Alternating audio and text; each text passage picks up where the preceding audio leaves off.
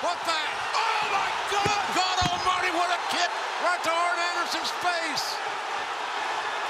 There's Cody. Oh, my God! Tommy End or whatever he's going to be called. That is Malachi Black. Oh, my God. What a shocking debut.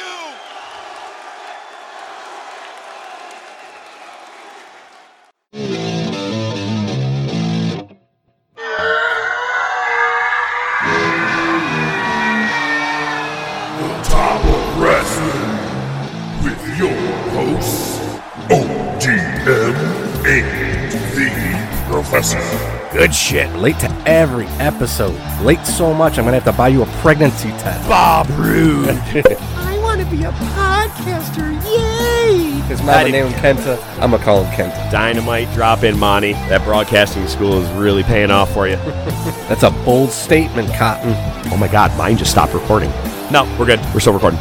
What a dick. I'd cease and desist me.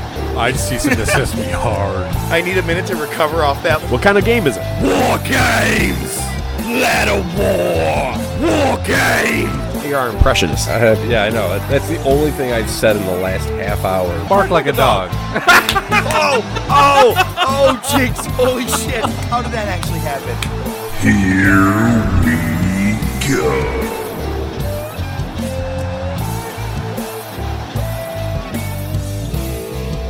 Okay, campers, rise and shine. And don't forget your booties because it's the Top of Wrestling podcast. We are back. It is Wednesday, and you know what that means. We're ready with a brand new episode. We got a top topic. We got the Monday Night Wars continuing 25 years later. We also are going to be talking about, well, a couple of big things that we're both going to be bringing to the table this week. We got some news, got a lot of things that we're going to talk about, but you know, as always, we thank you. I am the Professor Mark Fantasia. I want to thank you for listening to us on either iTunes, Spotify, Podbean, Amazon Music, Pandora, YouTube, Facebook, Twitter, and Instagram. Haven't said that in quite some time. As always, you know we bring you good wrestling, good flicks. So if you may have caught that intro, you may have caught it pretty early because that's a quote you hear maybe a couple of 2-3 times in the movie we're talking about today. Last week was a Mel Brooks spoof of Robin Hood, Prince of Thieves. This was Robin Hood, we're men in tights, tights. It's a fun one last week. I had a lot of fun with that. And you know who had a good time? Ladies and gentlemen, ODM. Professor, I would love to stay here and talk with you, but I'm not going to. You bastard. That was my closer. I was like, that's an end. That's an end. But even better. Way to open it. All right, everybody, thanks for listening this week. It was a lot of fun. We'll catch you back next week. I'm out of here. That was a good one. I'm not going to lie. I was like, that's going to be a good one to use. You know, I will say, I mentioned that we have a top topic coming up this week. And if you listened to last week, it is a redemption of the horrible list that WWE put out in the top 50 tag teams of all time. ODM, did you happen to glance at the spreadsheet I put together today? I did very, very, very, very briefly. And at first I'm like, wait, what? And I'm like, oh, you have it broken up. I'm like, okay. Yeah, I was like, he's going to be like, what a dick. Look, I'm not trying to make this an 18-hour episode. I'm not. But let me tell you, when it comes down to having your top tag teams, and it's a thing I've always been a fan of, it was a tough thing to break down. So we'll get there. That we will. But before we have our funs and giggles, generally, when certain people, pass on, we like to give our condolences. Some people we like to spend a minute or two on, and this is one that I'm not gonna lie, I want to because it's someone that shaped both of our childhoods when it came to wrestling. It was a staple of wrestling for both of us, and that is just earlier today, as we're recording right now, actually almost just mere hours ago, Mr. Wonderful Paul Orndorff passed away at 71. Main evented the very first WrestleMania with Roddy Piper versus Hogan and Mr. T. I mean, he was in I loved all of his stuff in WCW as well. I mean, like, that was probably the stuff you probably more remember him than anybody is that. He had the gimmick where it was like the dude from Saturday Night Live where he's looking in the mirror giving himself a pep talk. And gosh darn it, people like me. That was basically his gimmick for a little bit in WCW. See, but he pulled that off better than like Mojo Rawley looking at the mirror and painting himself blue. Oh, God. Goddamn blue. Ay, ay, ay. It was, but it was very sad to hear about that today. And now that I've talked about that and brought that up, I generally, back to season 1, it was Professor's suggested match of the week. Well, I'm going to suggest one for you, honestly. Really, just go back to WrestleMania 1. Honestly, I love watching him and Piper tag together. To me, the fact that it was the main event, let's move Mr. T a little to the side because, it's a celebrity thing. But at the same point, it still was 2 awesome heels doing amazing work with the best, one of the quote-unquote best of all time, right? One of your Mount Rushmores of wrestling. And one of the A-Team guys. So, they worked really well as heels. I loved Paul Orndorff, man. So, rest in peace and our condolences to his family. We did see pictures that he wasn't doing too well, I think, lately, right? Yeah, pretty much. Him and Terry Funk. The Terry Funk thing was its own separate thing, though, so, yeah. Oh, God, look, I don't want to make fun of this. I really, it's not making fun, I swear to God. As soon as I read that he had dementia, I go, oh, my God, he is going to grab a chair and beat the fuck out of a nurse. He's going to think he's just, like, in the middle of a match or some shit. Do you know what I mean? Like, nurse, I need some barbed wire and a pantyhose to put over my face. Where's my chainsaw? Where's Cactus? Holy shit. He thinks he's in Arizona. He's talking about a cactus. Oh, my God. Again, not mocking it, but really when I thought about it, I was like, oh, my God. That's just for a guy who is as nuts as he's always been, But, someone did make a mention recently. They're like, it sucks that Terry Funk is known mainly for hardcore. Mm-hmm. And I agree because he really he had a great feud with Ric Flair, the I Quit match, things like that. I mean, it wasn't necessarily all just about being brutal, hardcore, barbed wire type fights. He had some great fights, and we're even going to talk about him later on in our tag team's top topics. So, I it sucks that he really is kind of just, what do you want to say, pigeonholed to just one.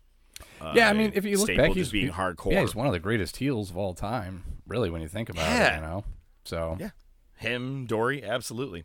But what else we got for news, my man? All right, well, Bayley looks like she's injured, which is a damn shame. One of the more competent wrestlers, obviously, on the main roster. She was set to take on Bianca Belair for the SmackDown Women's Championship. And apparently during training, tore her ACL. Will miss the expected timetable right now is set at 9 months, which is a damn shame. Training? Oh, you mean she was at like the gym working out? Probably at the Performance Center, if I had to fathom a guess. Fucking A. Yeah, you saw my notes, and that's why I say that. If you have not heard, it was recently mandatory by Vincent Kennedy McMahon that wrestlers who are on the road on your main roster go to the Performance Center and just tweak up, practice, do things. So on a day where it's not even competing for money, not even a house show, not even TV, anything at all, Bayley has just taken 9 months of her career off for something that she already does on a daily motherfucking basis. You don't know what the fuck you're talking about, dude. Vince, not you. Oh, I was going to say. Know what you're talking about. No, but is that not... that's bullshit. You sent her to go down there. You injured the best women's heel that you have going on your roster today. No one can play a heel the way she does. She's like, not right now. No one... I mean, Carmella maybe but that's natural booze. Yeah, that's X-Pac. When it comes to... Yeah, thank you. But when it comes to Bayley, she works hard. She plays the Karen, if you will. She's got the fucking Karen haircut. You know what I mean? Right. So She's there. You took her out. That just bothers me so bad that you're sending people down there. And think about it. What else happened? Now, and it's someone we're actually going to talk about down the road, but they sent someone down to the Performance Center after calling him to the main roster. That is, again, your left hand not knowing what your right hand is doing. It's going up, down, up, down. I will say, this next piece of news, oh, God. You know what? Right here, we're going to play a bumper right now.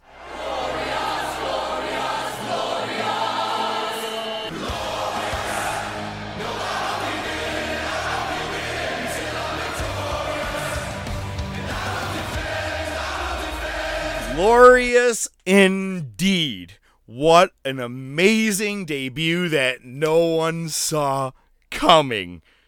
Fucking glorious. And you like our new bumper? You're welcome. Please talk about what happened on Dynamite. Well, fucking hell. Earlier in the show, lights go out. Oh, sorry, folks. We're having some technical issues here. All right, show goes on. Nothing comes of it. And later in the night, Arn Anderson's out there to tout how great things are going for Cody and I guess the Nightmare family, what's left of it anyway. And, the lights go out again. And the lights come out, and God motherfucking damn it, I want to get back to Excalibur in a little bit on this, okay? Yeah, I'm with you. Because it's Tommy End, but it's not Tommy End. That's Malachi Black. I like the name. I do, because you're playing off of Aleister Black, and Malachi Black is kind of... And he fucking black masses the shit out of Arn, who sold it like $1 million fucking dollars. The microphone went flying up in the air, and it looked great. Cody came out of nowhere because he wasn't in the ring initially, but all of a sudden he was there, and Aleister kind of does the, oh, no, we're cool. Hey, you want to shake hands? No, okay, we're cool. Backs up and fucking just spin kicks him right in the face. God, there's so many things to say about this. All right. I know, dude. I marked out. The first thing that I want to say is good for him. It's fucking awesome. That's where he should be. He should be getting the exposure. And I said it last week, 2 weeks ago, right to Omega. That's where you go. Moxley, when he left WWE, he put out this vignette. He produced it himself. He filmed it himself. It's basically about him being in prison and breaking out. The last segment that Black was in, which is hilarious because it was almost like Moxley, where they basically murdered Moxley. They basically impaled Black's eye. So he's got this fucked up eye. Buddy Murphy is the one that did it. Yep. In WWE storyline. Yep. So Black films like a 4-minute short where he's in a mental hospital with his eye still fucked up, and he murders 2 doctors and he escapes. When he shows up on Dynamite, his side of his face is bruised and his eye is still fucked up. God damn it, that's how you book something worth watching. But when did that video of his come out? It wasn't like the same day? Less than 6 to 8 hours before Dynamite aired live. Now, let's talk about it. You're like, well, whoa. He was just let go from WWE about 30 in a couple of change days ago. You're right. So, when they brought Aleister up from NXT with Ricochet, I'm going to go ahead and say probably. Yep. They weren't anticipating AEW back in 2000. Well, I mean, AEW was a thing in 2019 when that happened. It was beginning of WrestleMania 35. But I don't think they thought anybody was going anywhere. They were just bringing Aleister and Ricochet up. And, look, I don't want to, please don't let me sidestep this too much. I just want to say that goddamn move with Ricochet and John Morrison from the rope to the barricade to the outside. Phenomenal. One of the coolest things I've seen all year. Thank you, boys. Just want to say that. But back to Aleister Black, or Tommy N. When they brought him up, they only made it a no-compete 30-day no competing for 30 days contract, or like with an option to, or so. Do you know exactly what the contract was? So in NXT, the contracts have 30-day no-compete clauses. When you get called up to the main roster, they modify your contract and change it to 90 days. They never did that with him. Yeah, but a lot of people have waited 90 days after NXT. Did they just not know? Not directly from NXT, no. No, it's only 30. Then I could be incorrect on that. But one of the best memes was a picture of Aleister Black, but with the head on the shoulders of Shane McMahon. It said, the contract did say no compete. Like the whole buying Nitro thing. But it said 30 days, Vince. I was like, that's funny, because it's what happened. And right now, they're like, everybody's revamping contracts right now. I loved it. And it was awesome because someone else also ventured off of it just this past Sunday night as well. But we'll get back to that in a minute. I have an issue with Aleister Black going after Cody. You said, a week or two ago, like you said, it was Omega you need to go after. Everybody who gets fed to Cody loses to Cody. Lance Archer, I'm pretty sure. No, actually, Brody Lee was the only one that demolished him in seconds, or you know what I mean, with that squash. And unless you're doing that, that's cool. I'm there. But he doesn't have the TNT title, anything like that. What's the point of going after Cody? Unless you just want to go after the head of the company. It's like your Triple H, right? Because he's involved. But I would have rather seen him go right after the guy who looks like 2003 Triple H right now and Harley Race, Kenny Omega. Ooh. So here's the thing. So kayfabe, it's probably because Cody doesn't have an opponent until he's on to his next venture outside of the ring. So they're like, well, this will get us some draws, and it probably will be. It'll bring you to All Out. It'll probably be the same thing with Brody. Black's going to murder him. They'll probably put on a great match, and Black's going to murder him. And then he can go after Omega. But if you want to get deep with it, and this is ODM's fantasy booking corner we're in right now, have him go after the Elite. He starts with Cody. Cody's not with the Elite anymore, but he's part of the foundation that built AEW. So now I'm going to go after the Bucks. I don't want the tag titles. Secretly I don't want to take out the Bucks. Just take them out and then go after Omega, or go after the Good Brothers too. By the way, when did Jon Moxley start looking like Triple H? Did you see that? He shaved his head completely.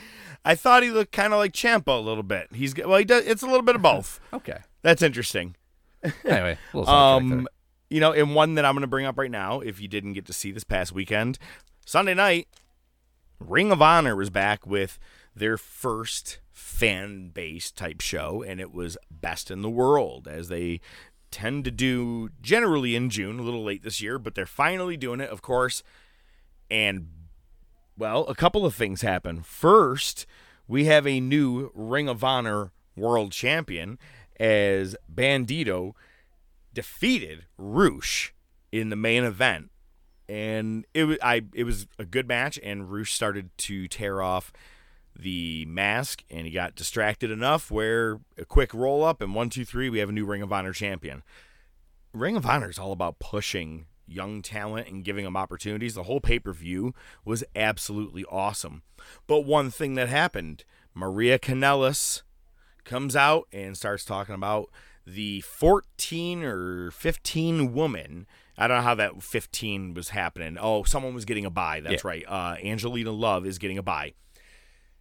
Vita is being taken out of the tournament because she doesn't play by the rules. I don't know what that means. I don't even know who Vita was. I don't know what she not playing by the rules means. I didn't catch it. I don't know if she was picked up somewhere, whatever the case is. But they said, we have found a suitable replacement. And out comes Hot Mess Chelsea Green. Chelsea's got a cast on her arm. First thing she says, oh, it feels good to have freedom. And she said that she's been told she hasn't been good enough and that she's not ready. Now, you got to remember, this is a former Knockouts Impact champion, right? She wasn't just like someone that went to NXT and did nothing. She, if I'm not mistaken, she may have passed the title off to Tessa Blanchard originally. Or I could be wrong about that, but she was in the mix with all those ladies over there. And she said that she is excited to get into Ring of Honor and show that she's going to be the staple of what Ring of Honor women's wrestling is going to be about. Oh, it was an awesome promo. Like, you could feel it. And it was so cool to watch Maria Kanellis in the background. She just had this fucking huge smile on her face. Like, she was like, I am so fucking proud of you right now.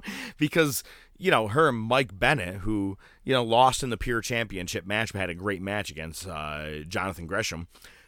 She was, her and Mike Bennett could not wait to pretty much leave WWE. I mean, they had the rehab thing. Everything helped him and stuff. But at the same point, they didn't do anything for him creatively. Here he gets to Ring of Honor. He gets to show that he can still wrestle.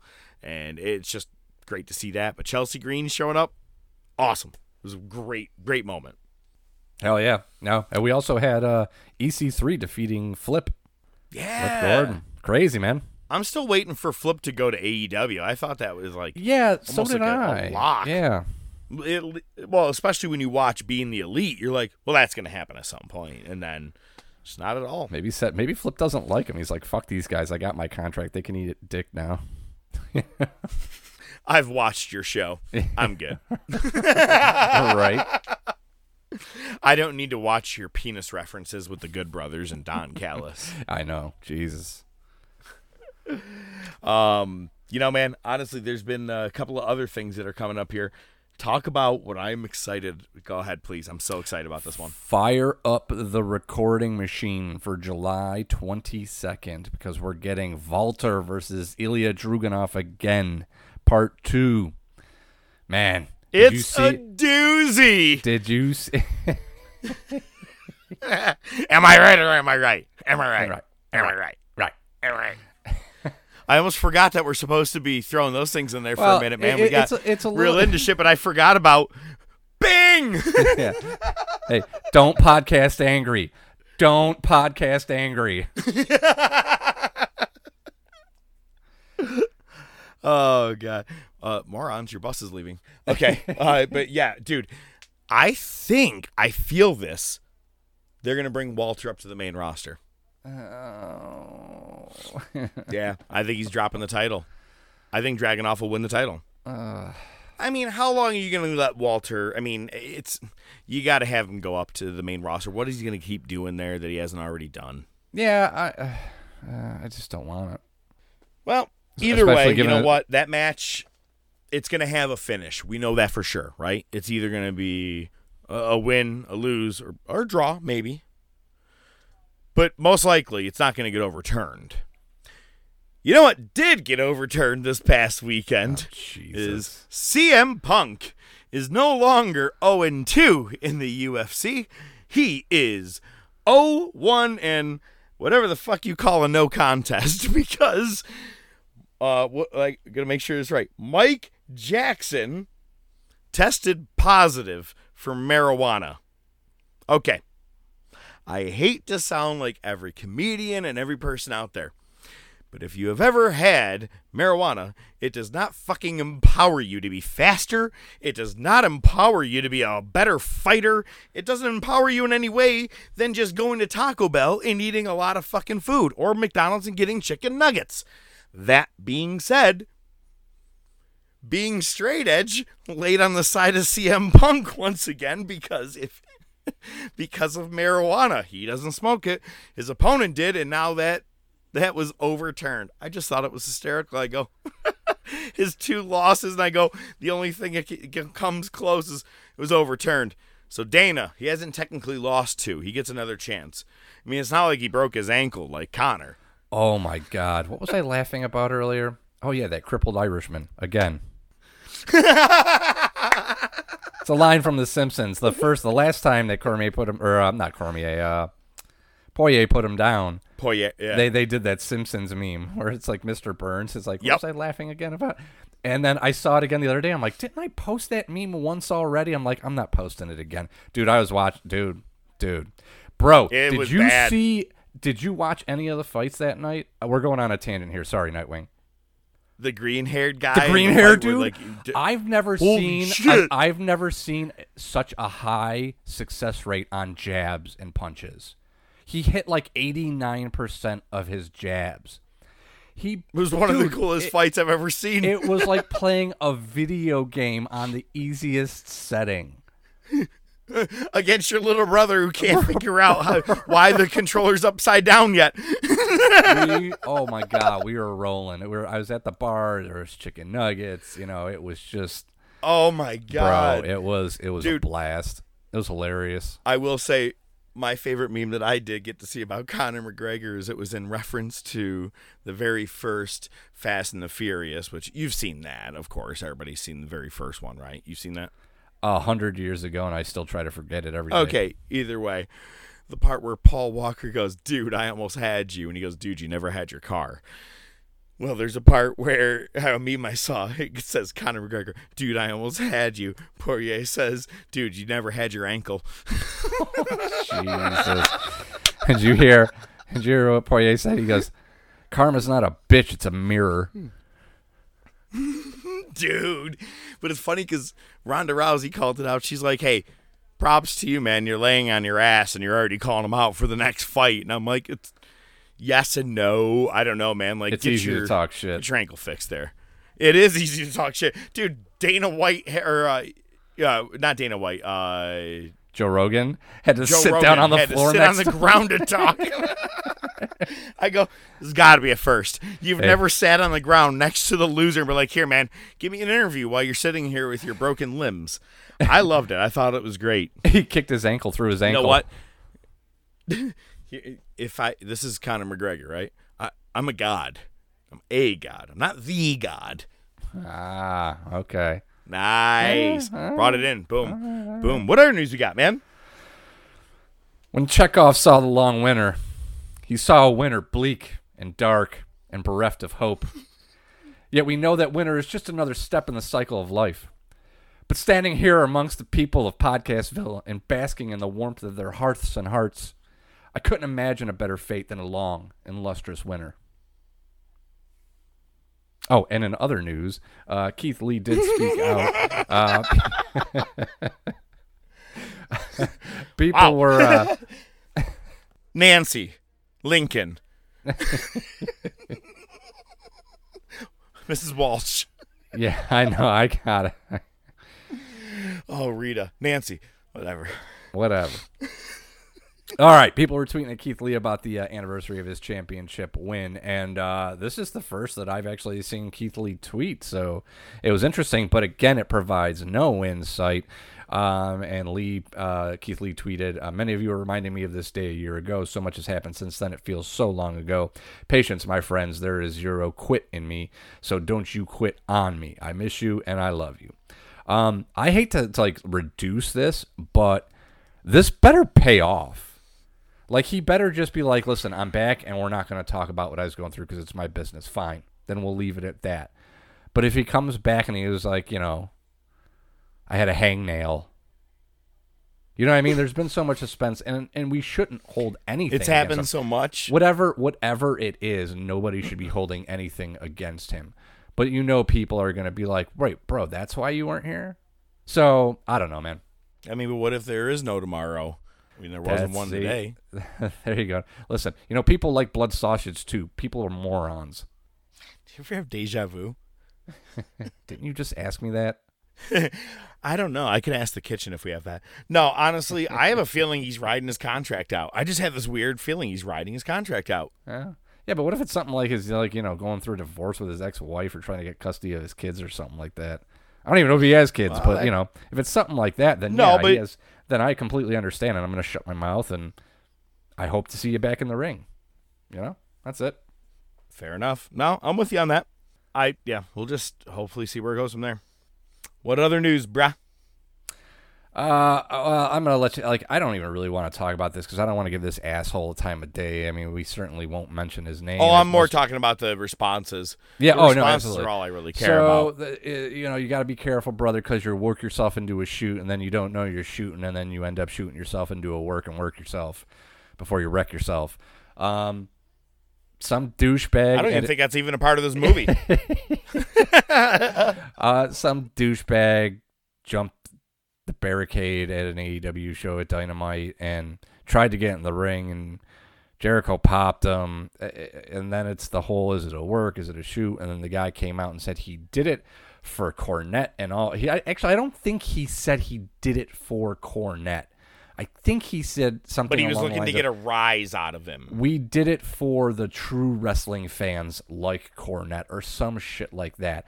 And I heard Cornette's response on the podcast on The Experience, and he basically was like, fuck this guy. We're not mentioning his name on the air. He can go eat a big fat dick. He's a dumbass. And he's lucky he got out without getting his face caved in. He's lucky it was Jericho. Because if it was Wardlow or Jake Hager or even MJF, that dude wouldn't have a face anymore. Oh, I was going to say Hager. He would have been touching the guy in the first row after hitting you in your mouth. You know what I mean? Like, he would have went right through you for sure. The Twitter war is where I'm at. That's where I'm kind of laughing at all of this because it's just kind of fun for me. It starts with he's a motherfucking mark, and he's a fat bastard, apparently, as opposed to his whatever accounts. Yeah. But he... what do you want to call it? Hashtags Twitter or Cornette? What do you tags him or whatever? I'm not a fucking social media tweets guy, at him. whatever. I'm a musician. God damn it, I'm a weatherman. Says, hey, Cornette and great Brian Last. Is Brian the one that's on his show? Yeah. Okay, that's what I thought. Okay.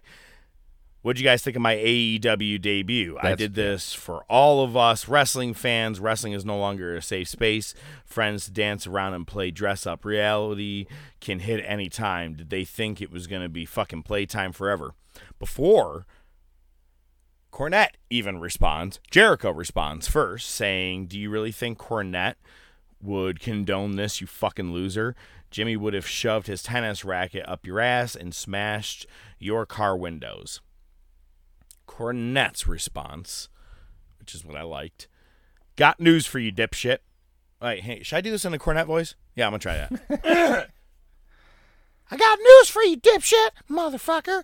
This ring is sacred ground for U.S., motherfucker. I can't do it. It's too hard. I was going to say. I'm losing it. No, but this... Hey, I got news for you, dipshit. This ring is sacred ground for U.S., and even if you and a lot of others think you can kick the shit out of the Young Bucks, I would have turned you into tennis racket popsicles. And you're lucky someone there didn't gut you like a fish. And in Jim Cornette style, you're blocked. Yeah. Now. I thought it was going to be thank you, fuck you, bye. Now. Could have been done right there. A couple days later, one of wrestling's most iconic women of all time who might as well open her mouth, right? Hey, man, look I am a fan of Matt Hardy, and I'm a fan that his wife backs him up. But when it's not your conversation, not your topic, keep your fucking mouth shut. I am with Cornette on this portion right here for sure. Actually, I'm on Cornette the whole goddamn way. But Rebby Hardy says... leave it to Jim Cornette to inspire and empower this type of dumb fuckery. And she's writing in response to, obviously, the fan that's jumping in the ring. Cornette fires back with... this is my favorite one. I'm not going to lie. This is like one of those. Good job, dude. Like, I know you've probably heard this said thousands of times in your life, but since it's called for again... was anybody fucking talking to you? Hang on. And then he says, that's where it ended right there. And then on his end. But then Rebby follows up with, bitch, I never bothered addressing you before you used my name and picture in countless clickbait videos touting imagery or imaginary beef for years while I ignored your ass. The fuck you going on about LMAO, who is ever talking to you, yet you never shut the fuck up?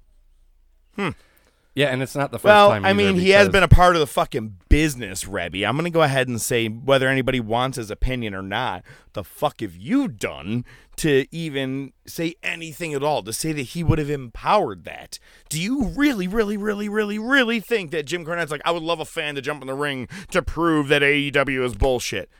He cares about the safety of the fucking wrestlers at the end of the day. Even if he hates Kenny Omega. If Kenny Omega got hurt tomorrow, he'd be the first one to probably be like, look, man, I was a prick talking shit about him, but I really hope he's okay. Because you care about the safety of the guys in the business. It's a brotherhood. The fuck you know, Rebby. That's all I want to say. Yeah, and she's actually a liar because she's clapped back at him several times previously. Yeah, I thought so too. I go, this isn't the first interaction. And Cornette typically doesn't like go out of his way to just go after her. They'll usually be discussing something, and he'll give his opinion. And then, it turns into this. So, yeah, no, I'm definitely with Cornette. And listen, the whole,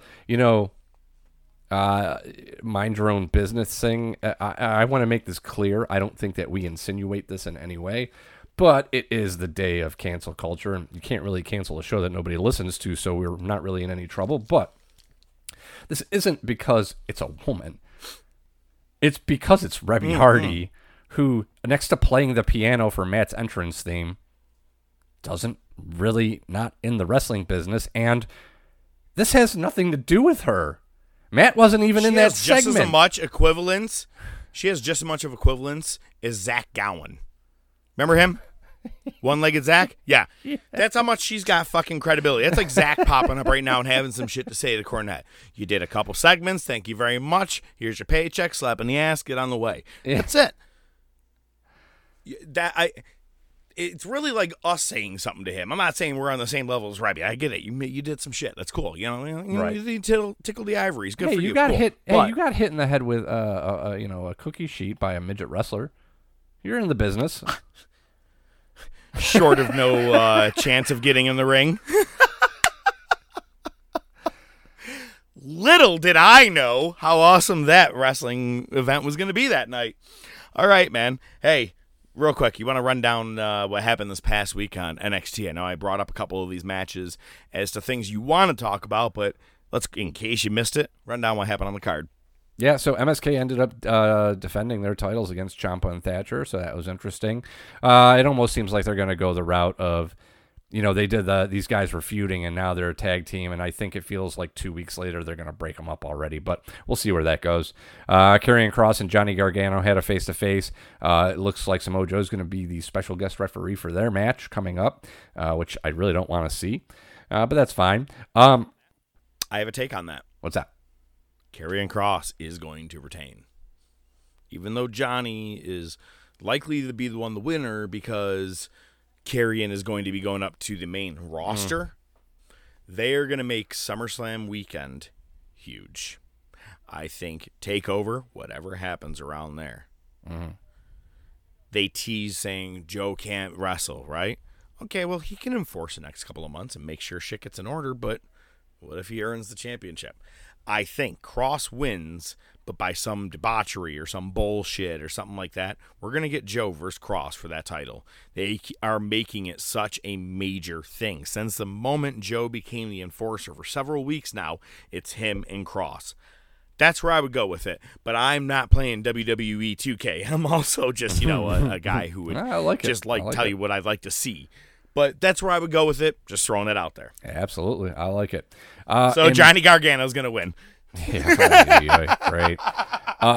This wasn't the match of the night, but it was damn close. LA Knight defeated Cameron Grimes for the $1 Million Championship. That's a pretty fucking good match. Not bad. Who's Zoe Stark? Oh, do you mean Ricky Starks? Okay, yeah, fair enough then. Well, exactly. She's one half of the NXT Women's Tag Team Champs with Io Shirai. No idea who she is. They defeated The Way. And Tegan Nox is back. Good for her, man. Good to see her back. Dressed like she's about to be in a Pearl Jam cover band. I know, right? I'm glad it wasn't just me. I saw that. I'm like, even flow.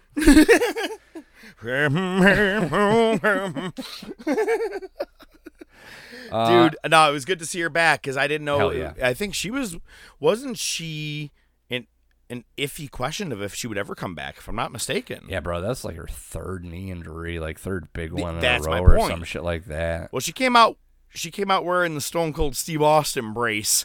You know what I mean? Yeah. That plastic one, top to bottom. But hey, if she's back, I'm excited. Yep, and her The main event delivered. Yeah, well, her Tegan Nox and Shotzi are now on SmackDown. I noticed that. I Yeah. found that her Shotzi's up there. I'm like, that's exciting. All right, cool. Hey man, I think they're trying to bulk up the women's division a little bit better on the main roster because I don't I want to shit on it, man, but I don't think Belair's delivered, personally. I'd rather see Bayley back as your champion. They're shitting whatever opportunity you ever have with Alexa, whatever the fuck's going on there. Shayna Baszler should be making every girl tap out left and right. Yet again, she was a vampire and then a sidekick to Nia Jax. Yeah, we need some fresh people up there. So I'm okay with them bringing up some women, I guess. But, hey, just keep your NXT 30-day contracts. Yeah, right, seriously. But, yes, the main event. So now we're even at 1 apiece. Well, actually, no, it's 2-1 Cole now, isn't it? Nope. This brings it to even. It does bring it to even. Okay, yeah, so. Yep. All right, well, we got to have our rubber match. I guess that's coming Survivor Series or on SummerSlam weekend. Yep, I think so, which is kind of exciting. I think it'll probably be something like I would do something like an Iron Man between them. Don't do like your typical cage or your typical strap. Give me something a little bit different. 2 out of 3 falls, Adam Cole and Gargano was great. I wouldn't mind seeing Cole and O'Reilly, but maybe a little something different. You know what I mean? But I want to. This match was a good classic wrestling match, completely opposite, of course, of their unsanctioned match, which technically then, I guess Adam Cole's up 1-0 because that was unsanctioned. It didn't count. Well, I hope that's what he starts claiming. That would be phenomenal. Oh, hey, it doesn't matter. You didn't win. Hey, you know what? The good thing is that Cole, O'Reilly, they work well in the ring together. Not everybody always works well in the ring together.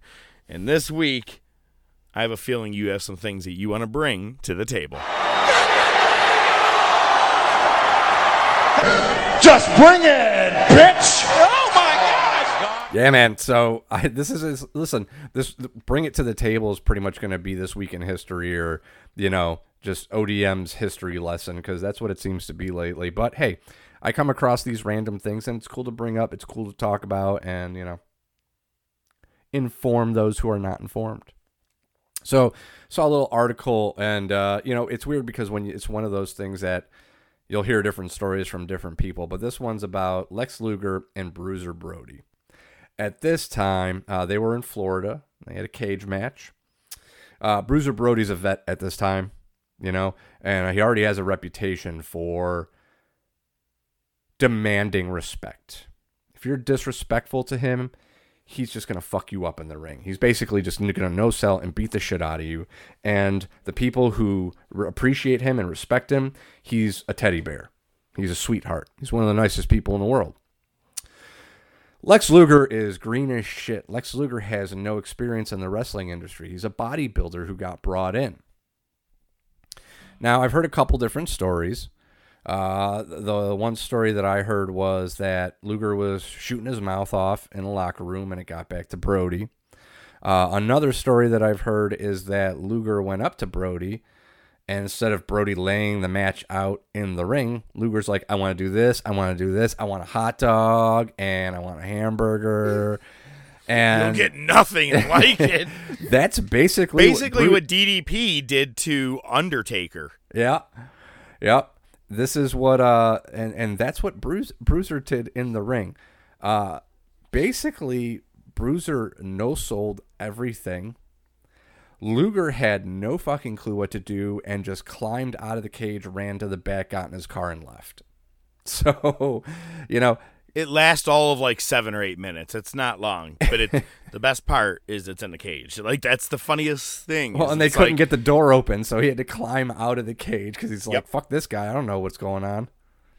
Fucking hilarious. He's lucky he didn't get his ass beat. Probably. Yeah, I was going to say, he probably would have gotten hurt if he tried to be like, manning up to Bruiser Brody. He would have gotten his ass kicked in seconds as a bodybuilder. I remember I watched that a long time ago, and I was like, oh, my God. Run, Lex! Run! Like, get the fuck out of there. It's funny because, again, we try to bring up things that that are not just as recent in history or something, that we could bring back up and maybe bring back to the table. And there's something I really think. I brought this up in our defunct concepts, for sure. But I just recently went back and watched the Unforgiven 2008 pay-per-view. The entire pay-per-view is outstanding because you have 3 championship scramble matches, each one lasting about 20 minutes. You had the ECW title, WWE title, and the World title. And you also had an outstanding unsanctioned match between Shawn Michaels and Chris Jericho, who Chris Jericho incidentally comes back and wins the fucking title at the end of the night, who was never even supposed to be in the match because CM Punk got kicked in the head by Randy Orton. Yeah. I always love that part because earlier in the night, Manu, one of the he was a part of Legacy for like 3 minutes. He shows up and tries to help out Legacy, Ted DiBiase and Cody Rhodes. And they go, this is Manu, son of one of the Wild Samoans. I couldn't remember which one they said. And they go, don't you think that's impressive, Randy? And later on, that's when he knocks out Punk, gives him the punt to the head, turns around to Legacy, goes, now that was impressive. And I go, oh, God, I love that fucking moment. Killer Randy Orton, man. He wasn't even he wasn't medically cleared even at that point, but he was still, it was the bald head, psychotic Legacy Randy Orton. But then, again, those championship matches, they were all outstanding, and they made, I mean, like I said, I brought it up in the concepts, man. Brian Kendrick was a champion for a couple of minutes, a WWE champion. Whether acknowledged or not, he was a world champion in the his championship scramble. But it was a very cool concept because at least, you, like I said, all right. Let's say you have 5 guys right now on SmackDown, and I'm going to go at random here, but I'm going to go with the names at least I can think of on SmackDown. You have a defending world champion in Roman Reigns taking on Cesaro, Seth Rollins, Corbin, and Shinsuke Nakamura. Corbin is your most unlikely to win the thing, but you let him win the championship for a couple of minutes, and it's like, oh, fuck, what if no one else pins anybody? Oh, my God. He's not going to have the title, is he? Someone pin him. It was an exciting match. Watching 3 in the same night was awesome. They got to bring that concept back, man. Whether tag team, mid-card, world title, I don't care. I think that was a concept that they did twice altogether. They did it that night, and I think they brought it back once or twice more, and that's it. Failed opportunity. It's a great crowd reaction type one. And pandemic aside, just huge fan of Unforgiven 2008. So fire that up if you don't get the chance to watch anything else decent wrestling this week. I would highly suggest that. And kudos to Chris Jericho. Takes a fucking beating from Michaels in that night. And then still goes on to be in the scramble match later on. It's outstanding. Oh, and Undertaker's in there, too, against Big Show. Lot of stuff. But you know what else there's a lot of stuff of? Something that happened 25 years ago. Marty, you've got to come back with me. Where? Back to the future. Wait a minute, Doc. What are you talking about? What happens to us in the future? What, do we become assholes or something? Give me a hell yeah!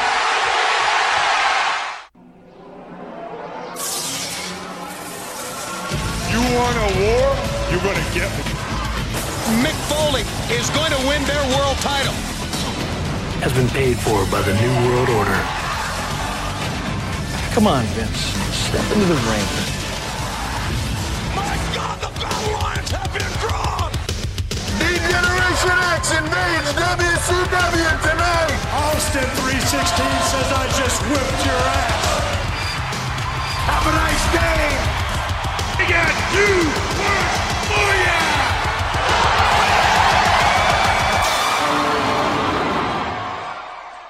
Last week, I'll be damned. After he shows up at the Bash at the Beach, Hogan doesn't appear after the pay-per-view at Nitro. So what happens this week? Is anything good going to happen? Well, what happened this week, ODM? What happened for what would be July 15th for Nitro and Raw? Well, I mean, here's the thing, man. That's the thing. I just said Hogan, right? Are you even excited about anything Raw during this moment right now, or are you just really glued to Nitro? Oh, definitely more glued to Nitro. Yeah. We'll get there, though. We'll get there. Yeah. It's just outstanding work by WCW. I don't care if it's stellar match after stellar match. Raw's producing 2 matches and bullshit segments most of the time. I'm like, I'm like, let's just hurry up and get through Raw so I can get on to Nitro. That's how I've been doing it, and I'm like, no wonder they were doing so well back in the day. But yeah, go ahead. Absolutely. Well, we'll go ahead. We'll start with Raw. So earlier in the night, there was a welcome committee for HBK and Ahmed, and they were confronted by Camp Cornette, just furthering the feud that's coming up for International Incident. So we start with our first of 2 title matches. It's Bart Gunn versus Ahmed Johnson for the IC title. HBK's watching from the back. Vince brings up that there's dialogue between WWF officials and the Ultimate Warrior's attorney about his return. Not holding my breath on that one. It's funny, I don't remember that back in the day. Yeah. Watching it, I did not remember them being like that. There was I remember them bringing up the monsoon part that we talked about. Like, he is indefinitely suspended. I remember that. I did not remember that they even kept going more and more once he's already gone. They're like, well, let's just fuck him even more. Yeah, right. It was an okay match. The only thing that I didn't like was Ahmed's arm was worked all match, and he sold it well until he made his comeback, and then he hit all his moves perfectly fine, which were all power moves. So, John Cena.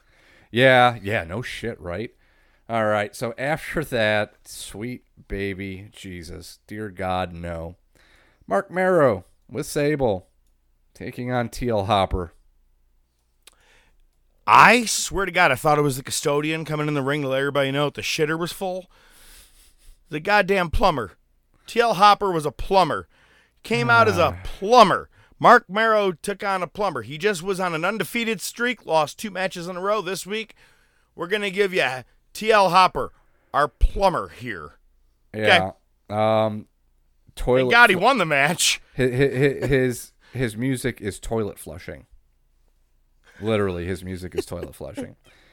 We got a little aside from Austin. He's going to be facing Miro at International Incident. Says he's going to get paid back for his busted lip. And that's the bottom line. So that's starting to get pushed more. It's obviously getting a foothold. This should have been a squash. It was like a 10-minute competitive match that Hopper had advantage most of the time. So way to book Miro, I guess.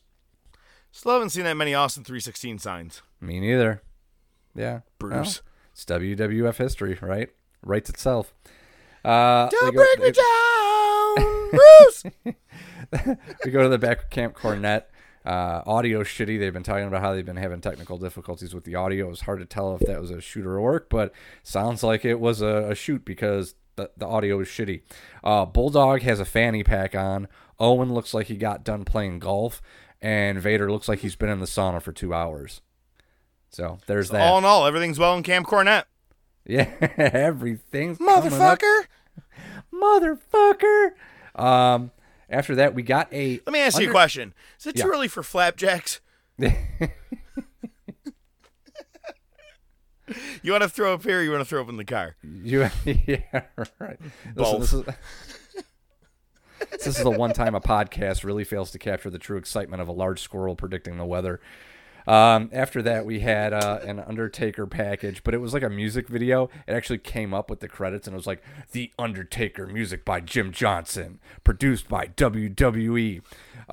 It was weird. Like, it seemed they were trying to make an MTV music video out of Undertaker.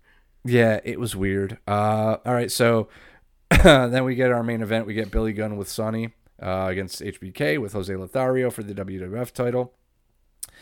Starting off on a somber note, talking about Matt Hart, Brett's nephew, I think, passing away at the age of 13 from some disorder.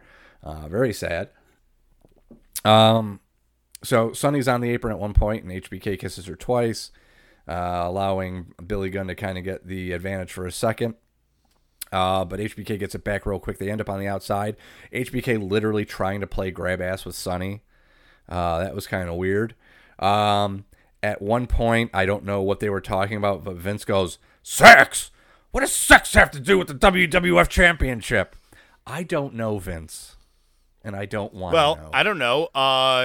You just spent 2 months saying that the guy was basically a fucking rapist. So you tell me what your championship has to do with sex, Vince. Actually, good point. You literally just said that he was fondling women and all this shit, and now what does sex have to do with it? I don't know. Everything. I thought Sonny was the next contender the way this is all looking right here. Looks like Shawn was having some sunny days in this moment. But I will say, man, it was Shawn versus Billy Gunn, man. You got Future DX versus Future DX. Yeah, seriously. It was a decent match. Sonny was a bit over the top. I'm sure there's a pun there somewhere. We find out that Jose Lothario and Jim Cornette are going to take on each other at Free For All, the pre-show for International Incident. So, damn shame. I would have put that on the fucking main show. That sounds like that would be the one I would pay for. I wouldn't pay for that 6-man match that you're about to put on right now. If you told me Cornette and Lothario were going to be fighting, by the pay-per-view. I swear to God, the match between, I think it was, who was it? It was Eric Bischoff and Larry Zbyszko at Starrcade 97. You knew it was going to be a stupid shit show, but you're like, that's the first time Eric's getting in the ring. I got to watch that. That sounds great. He's a black belt. To me, this sounds absolutely awesome. You're only going to put it on the free-for-all? Either way, I can't wait to watch it. Yeah, absolutely. All right, so, HBK wins. There's no big surprise there.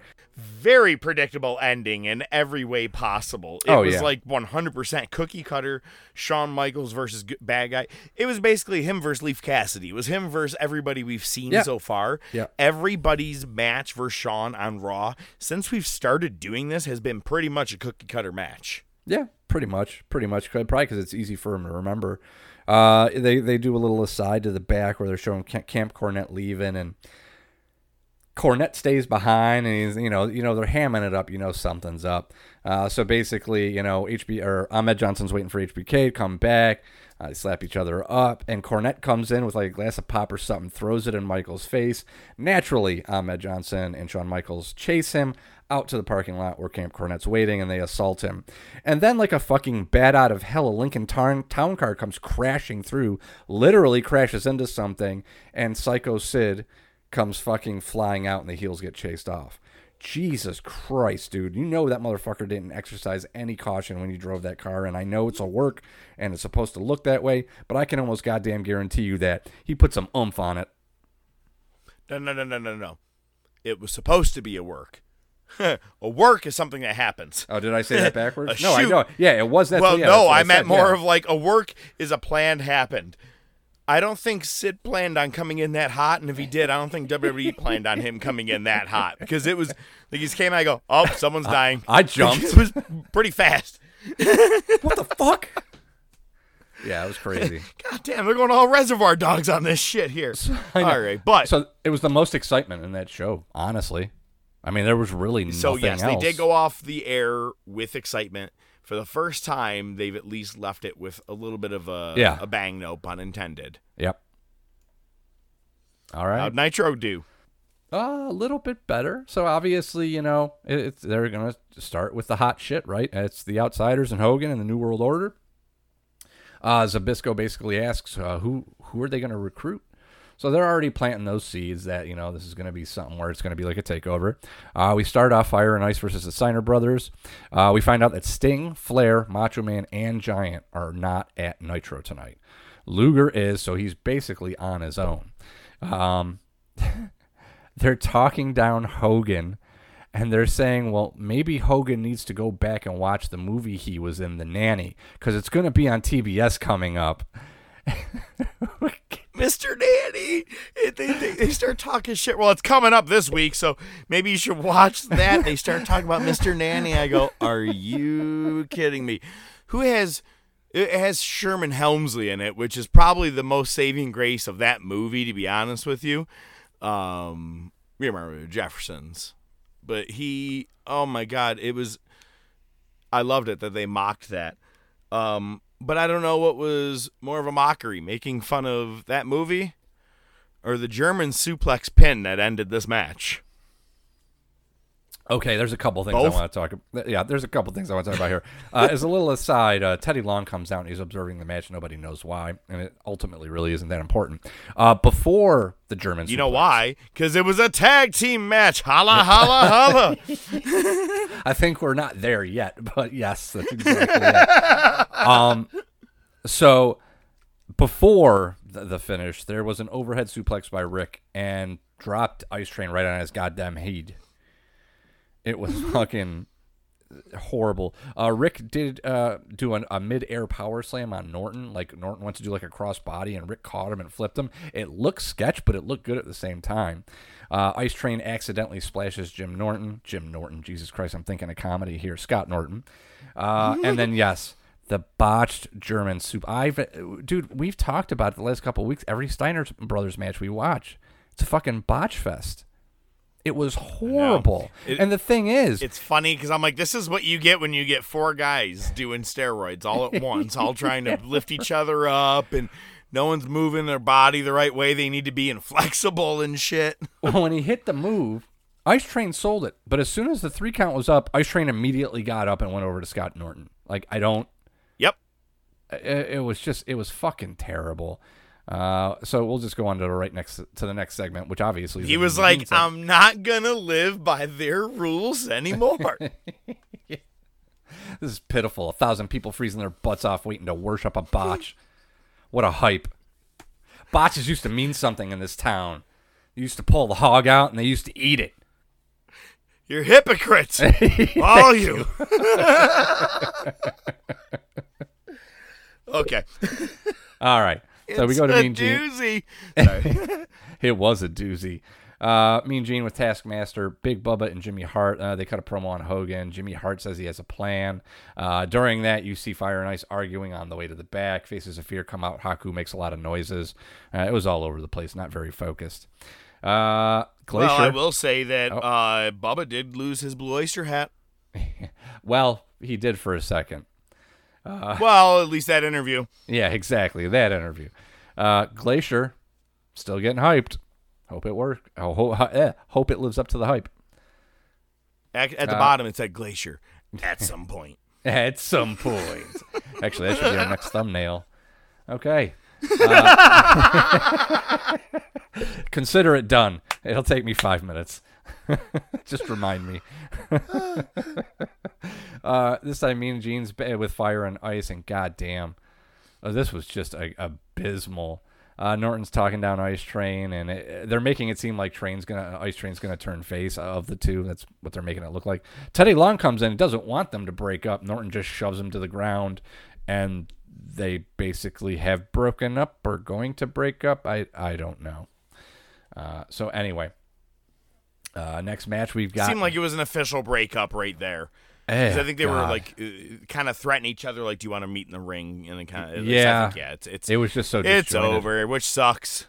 Yeah, never really lived up to his potential, but so be it. Billy Kidman versus Dean Malenko. Goddamn, do you remember? This is the second Billy Kidman match we've seen during this run, but still with those tights and the short hair. Oh my God, he looks like Ralph Macchio. He looks like a kid. Ralph Macchio. Oh my God, that's awesome. Yeah, that's what he looks like. Malenko comes out, and it looks like Jimmy Hart's trying to recruit him into the dungeon. That's what I gathered from it. Yeah. Malenko offers the handshake, the heelish move. Oh, come on, let's shake hands before the match. Dude, and gave Kidman a nasty lariat. There was a botch in this match. It was like an electric chair into like a Rana sunset spot. That just did not go well. And if I'm mistaken or not mistaken, the ref got the worst shirt out of all the referee shirts and was sweating his ass off. Did you have that in your notes? No, but I remember seeing it, though. I think he wore someone else's. He couldn't find his, and he's like, well, I just got done wearing this in the ring. Cool, I'll add to it. God, it was awful. Okay. God-awful. I would say this next interview is what was god-awful. It was awful. Kevin Green, he's hype, bro. He's upset about Hollywood Hogan. He grew up a Hulkamaniac. He's looking for Mongo. He wants to finish it tonight. His flight leaves in 2 hours, but he wants to finish it in the ring right now. Hopefully that's the last we hear from him, but you know how these things work out. He used to, eat the vitamins and say the prayers. That's what he was saying. That's the thing. And be racist and brag about the size of your dick. So anyway, Harlem Heat with Sherry and Colonel Parker versus Rough and Ready with Colonel Parker. Okay, he's in both teams. He's in both teams' corners. Which I have Mike Enos and a question mark I don't know who his partner was. Dirty Dick Slater. They never was that? Okay, Yeah. all right. Didn't look like him. Yeah. I think he's put on a little weight, more weight. Oh, okay. All right. Not a bad match. It was all right. Which is hilarious because remember the Mauler debut? Mikey Enos debuted as the Mauler, and that's when Hall showed up the first time. Now they've just ditched the Mauler. They're just calling him Mike Enos the whole time. It's fucking hilarious. Sherry looked different. Was she wearing like less makeup or? She looked different. I don't know, man. Yeah, it was just weird. I may have to go back and look. Maybe I don't know. I'll have to check it out. Yeah, it was weird. She looked all right to me. I was excited to see Sherry. Yeah, no shit. Yeah, we haven't seen her, I don't think, since we've started. Sherry is jawing with Parker, wants him to stay in their corner and Harlem Heat's corner. Booker went for that side kick that he does that always looks great. He jumped so high, he went right over Enos' head. He completely cleared him, bro. That dude did not duck. Yeah, he was standing up straight. He just cleared him, and he still took the bump, but man, it was fucking obvious as day. Parker caused a distraction. Sherry ends up kissing Dirty Dick Slater and gets rolled up. It was painful. This match was painful. There was a lot of painful things in this. Yeah, looking at my notes. This was not the greatest Nitro, but there's some good stuff, and we'll get there. They do a Rey Mysterio package. It's not a good one to watch when you're hungover. Mean Gene is back with Kevin Green again. And Kevin Green decides the way to really drive home the point that he wants to fight Mongo now is to take off his shirt and then immediately say, okay, well, I've got training camp like on Thursday, so I can't fight until after the season's over. Bye. Do you like these pecs? Do you like these nipples? No? See you in February. That's basically what that promo was. Okay. Next we first had women's match we've had in a while. Yeah, absolutely. Medusa verse, and I don't know. They said I don't even think they knew what her name was. Asuka. Maluha Asuka. Yeah, I don't know. Medusa won with a German suplex pin. That's all that I wrote. So, okay. We're heading into hour 2. Bischoff gets notified that the Outsiders are there, and you see on the roof of the little entranceway to the MGM studios, they have the WCW letters, and Hall and Nash are covering them with like white just sheets that they spray painted NWO. So that's like their first official stamp. Very cool to see. Good pictures too. Simple. Just simple. I liked it. Absolutely. It was just hanging some painted sheets of NWO over it. I thought it was I was like, oh, I remember this. That's cool. Yep. After that, the first match of the second hour is Meng vs. Double A, which honestly was a pretty solid match. The fireworks were going off at Disney at this time, so it sounded like the 4th of July. They show Hall and Nash just hanging out. There's a cooler there. I don't know what Nash is drinking, but... So basically, Meng controlled most of this match. Hart causes a distraction. Barbarian interferes. Meng gets the pin.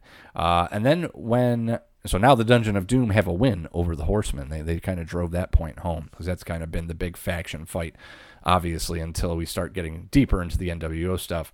At this point, as they cut to commercial, they show the roof, and you can see that the Outsiders are no longer on there.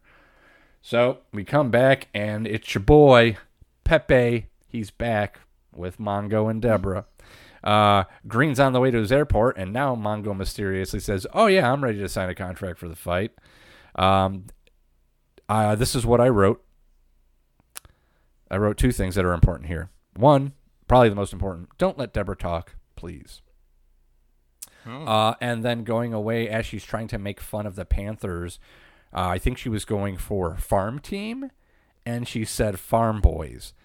And Mean Gene literally laughed out loud and said, Farm Boys? Yes. So that's funny. I have 2 things written. I have Deborah is annoying. Mongo does a puss bag interview. All right. We're on the same page. Good shit. Well, what's really good shit is the next match because it's not the first time we've seen it. It's not the last time we're going to see it. And I ain't even mad. It's Chris Benoit versus Eddie Guerrero. And right at the beginning, Heenan's like, this is going to be a great match. Benoit before the bell. Well, I think the bell's rung, but right before they start, Benoit tells the ref to check Eddie's tights, and Benoit just jump starts it. It's at this point that Bischoff realizes the Outsiders are no longer on the roof. During the match, Malenko runs out and posts Benoit. They have a cruiserweight title. Well, no, they're not a cruiserweight. They have a match coming up soon, and Eddie's able to get back into the ring and barely beat the count. He wins by count out. So the finish wasn't great, but still, watching these two go together, fantastic. Benoit did a huge power bomb to Eddie. It was like the mics in the WCW ring I used to love. They sounded like actual, just straight wood as opposed to just hitting mat. You're hitting wood, and it was a hard hit. It was a great match. I love the whole thing. And then after that, we got Heenan and Eric Bischoff talking about Hog Wild is going to be coming up soon. Yeah, they were pushing that whole going to be in Sturgis, and Shivani's going to ride his bike up there. And, oh, Heenan, you should ride a bike up there too. Yeah, that'd be fucking great. We got another Glacier. Got another promo. Yeah, another Glacier promo. We come back. The New World Order signs that Hall and Ash put up are gone. We're getting Big Bubba versus Luger in the main event. Basically, they mentioned it earlier in the night that Luger still had a concussion and an almost detached retina. And Bubba's hyping that up. They show the limo. The Outsiders there. Hogan's not. Let's see. Outsiders make their way in. Hang on. Look it, man. I'm all for some kayfabe shit. No doctor in the entire world is going to let you get into any form of a ring if you have an almost detached retina. Yeah. Just want to throw that out there, man. You could have said almost detached dick, and I'd be like, oh, yeah, I mean, that's fine. He doesn't need that to fight. You need your eye, man. In one hit, you're done. It was a weird – it was odd to me. I found that odd. But I will say – I wrote this here, and I want to say this specifically. I have been giving Bubba shit for week after week after week because of his hat, his gimmick, his – but – put on a great match, man. The dude was always a solid worker in the ring. You don't really see bad matches from him. You know what I mean? Like, he plays his part well. And I just want to throw that out there. Him versus Lex, I go, it's actually better than I thought. And I go, because you're in there with the Boss Man. I'm like, Boss Man's a good hand to be in the ring with. So I just want to throw that out to you, is that I may shit on him too much, but, you know. R.I.P. Ray Chandler. Okay. No, absolutely. He was in one of the best War Games matches. I forgot what he was the masked dude. God, I can't remember his name. But yeah, no, he's always been great in the ring. I know who you're talking about. I just lost it. Chicken nuggets, man. Basically, this was a weird timing thing, where as the Outsiders are coming in to interfere, Hart throws an object into Big Bubba. Luger gets it, uses it, and knocks Bubba out. The ref sees it, and Luger's holding it like, what'd you throw in? And then the Outsiders jump him. I think, so basically the Outsiders just jump Luger and throw him out of the ring. Hogan shows up. Hogan helps up Big Bubba, because that's another great throwback. And people are probably thinking, oh, these two have a history, and he offers him a handshake. Bubba accepts. And then Gangster Man Hogan just does the fucking gladiator thing, where he's like this, and boom, they just fucking jump up and throw his ass out of the ring. They teased him being the fourth man for a good 10 seconds, and it looked good. I was like, can we talk about the fact that Hulk Hogan has come out right now in all black, first time ever? Not first time ever. He wore black late 95 when he started with Giant. With You're Giant. right. Hang on. But I mean, what I wrote is first time ever. My apologies. The dude is in all black and also no mustache. He is completely just blonde hair, no mustache, no beard, nothing at all. I was like, God, that's weird to look at. I'm like, when is he going to start having the black stubble on his face? It's weird to look at. And then they do a promo with Mean Gene because, we had a match. Of course, Mean Gene's got to get in the ring and might as well be with the NWO. And, he's hamming up being a giant douche. Hogan, that's what I wrote. He's hamming up being a giant douchebag. And they're saying that, at this point right now, they are the three most badass dudes here, and they're going to take over. But they also write, I wrote, they drop hints that it can be guys who are already in WCW. Because obviously these guys who are here right now, the two of them were from up north, as they keep saying, right? But Hogan, he built that company anyway. So it could be from there, it could be from right here in WCW. So now they're starting to put a wedge or dissension in the WCW roster. I love this line right here, man. Where pro wrestling goes, Hogan goes. Just thought that was a great line. I thought that was good. But he challenges the Giant for the world title at Hog Wild. Yeah, man. It's going to be a doozy. And he even says we're going to rechristen the WCW Championship the NWO Championship. Yep, already laying that down. We're getting there, man. It's getting exciting. It's heating up. Now I'm like, when are we going to start bringing in more members? Now I actually cannot remember when members start coming in, so it's going to be fun each week until it's like 400 of them. I don't think it's going to be, because Hog Wild's what, in a week or two? I think 2 weeks away. I don't think we get the fourth member until mid-August, late August. Do you remember who the first one is? I do. Yeah, I do. Yeah. And I know the context, too, because the context is important. I do not remember the context. Yeah, we'll talk about it offline. Did you see? You know what, though? What? No, what? What did you see? During this interview, trash starts coming into the ring again.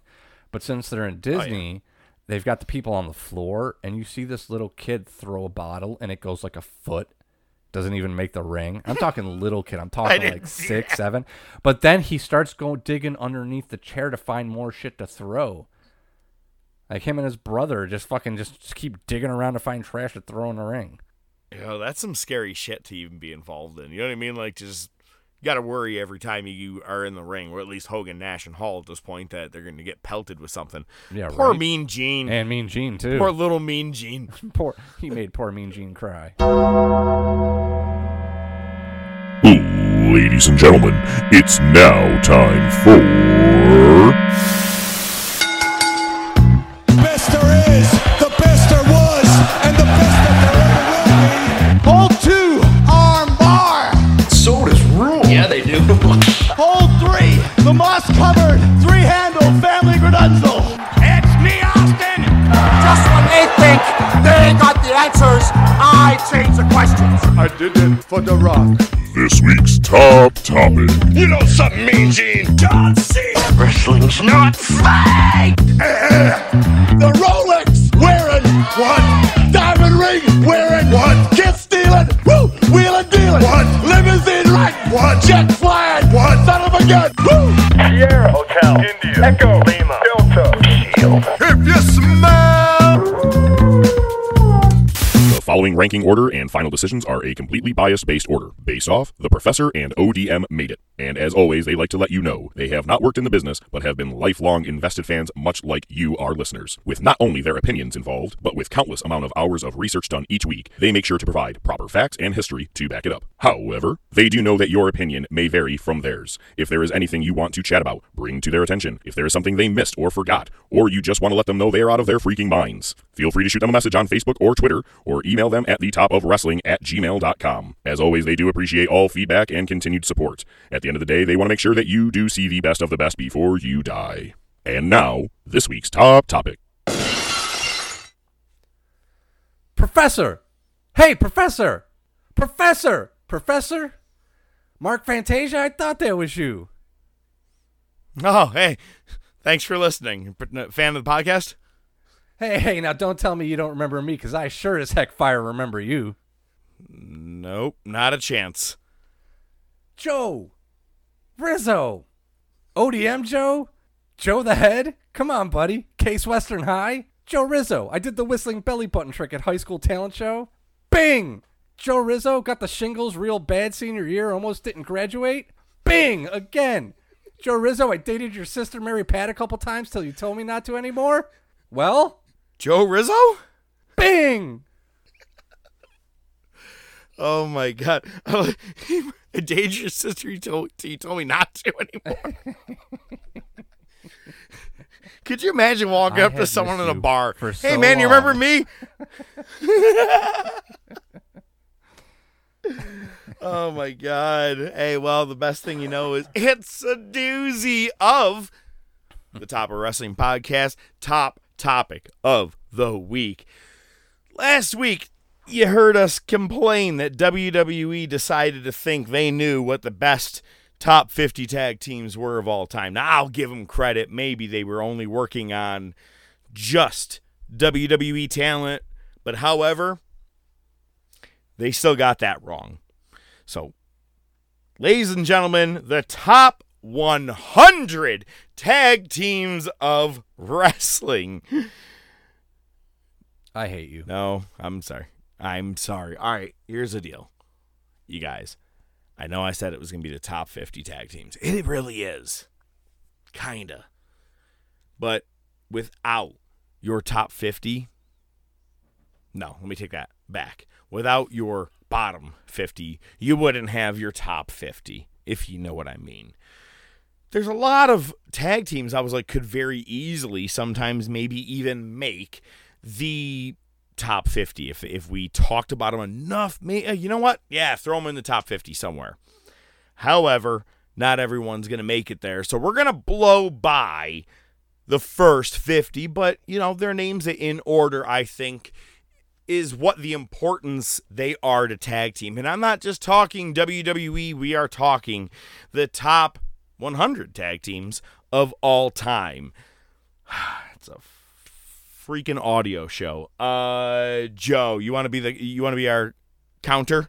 Yeah, I'm going to dispute you right from the top because I don't see the Gangstas in here anywhere. So you already fucked up. You ready? 101, the Gangstas. You know what? All right, there we go. Honorable mention is the Gangstas, which is New Jack and was it Mufasa Ali, right? Mufasa Ali, and they had D'Lo as their kind of enforcer. That's the honorable mention. All right. But you're going to be really mad when you hear 100. Oh, I'm already looking at it. All right. So number 100. Let's start it up. Let's get the ticker going. Are you ready? 100. Go. Los Conquistadors. Number 99. The Bushwhackers. Number 98. Lance Cade and Trevor Murdoch. Who? Number 97. The Blackjacks. Number 96. Aiden English. Simon Gotch. The Vaudevillains. Bro, Dusty's my mentor. Number 95. I wasn't ready for that. That was absolutely awesome. He's my mentor. All right. Not even mentor, it's mentor. Close enough. What number were we at? Number 95. Fire and Ice. Just talked about them. Number 94. Exactly. Team Hell No, who was like in the top 10, I think, of WWE, or at least like the top 20. But Team Hell No, which is Daniel Bryan and Kane. Number 93. The Fabulous Rougeau Brothers. Number 92. The Islanders. Haku and Tonga Kid. That's right. The man from our favorite movie, Body Slam, which is why we shape our movies and wrestling together. I honestly would have had them a lot higher. Just saying. Okay. Short-lived team. That's the problem. Fair enough. I can get down with that. Number 91. How about you make your own goddamn list? I'm sorry. Wow, we're only in the 90s. Let's not argue this early. Go ahead. 91. Money. Yeah.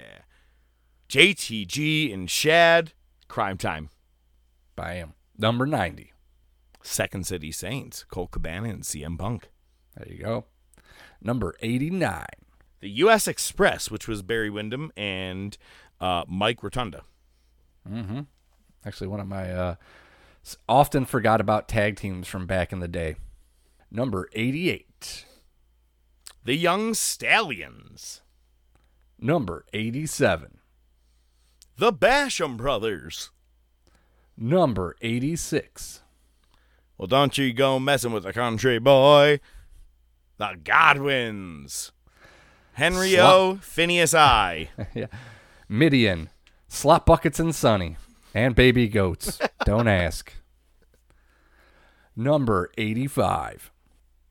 Let me ask you, do you think rightfully so? Where they're at? I mean, maybe a little bit higher. I'm looking at 75. Okay. I would have had those flip-flopped at least. Fair enough, but one was a real tag team. The other one only came together every now and then.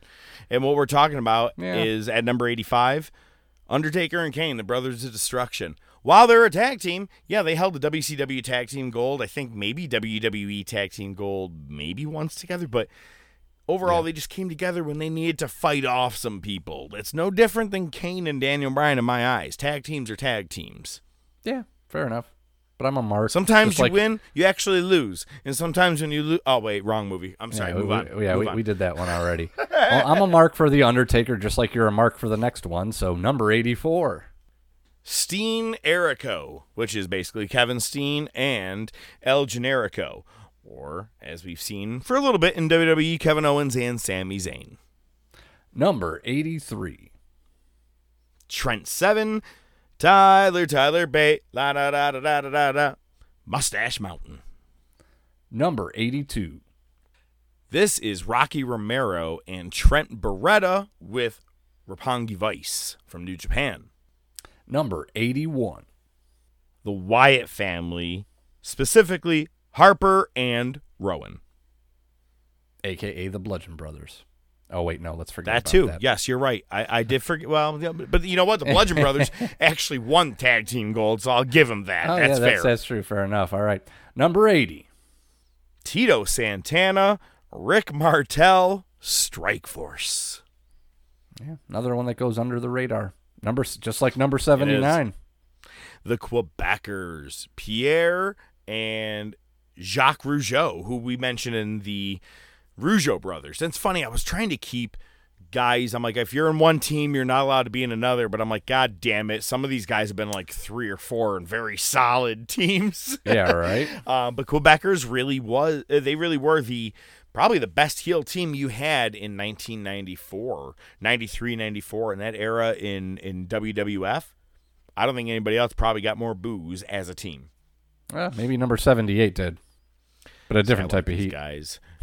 Primo and Epico, the Colognes. We've seen them as Los Matadors. We've seen them as just the Colognes. We've seen them in every way possible. But seeing Primo and Epico together, they are both great wrestlers, great hands in the ring, and they've stayed pretty true to the tag team division. Absolutely. Number 77.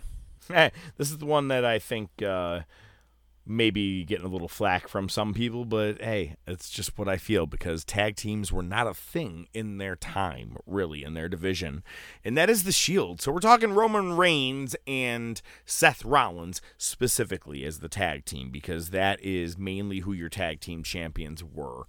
Let me take it back. When Seth Rollins and Dean Ambrose won the tag team titles, I don't think it was presented as the Shield won the titles. It was Dean Ambrose and Seth Rollins, and I could be wrong on that. But your main original tag team was Reigns and Rollins as your tag team champions, as Ambrose was the U.S. champion in their original run. Problem is, they were facing the likes of Team Hell No and just put together teams. There weren't real...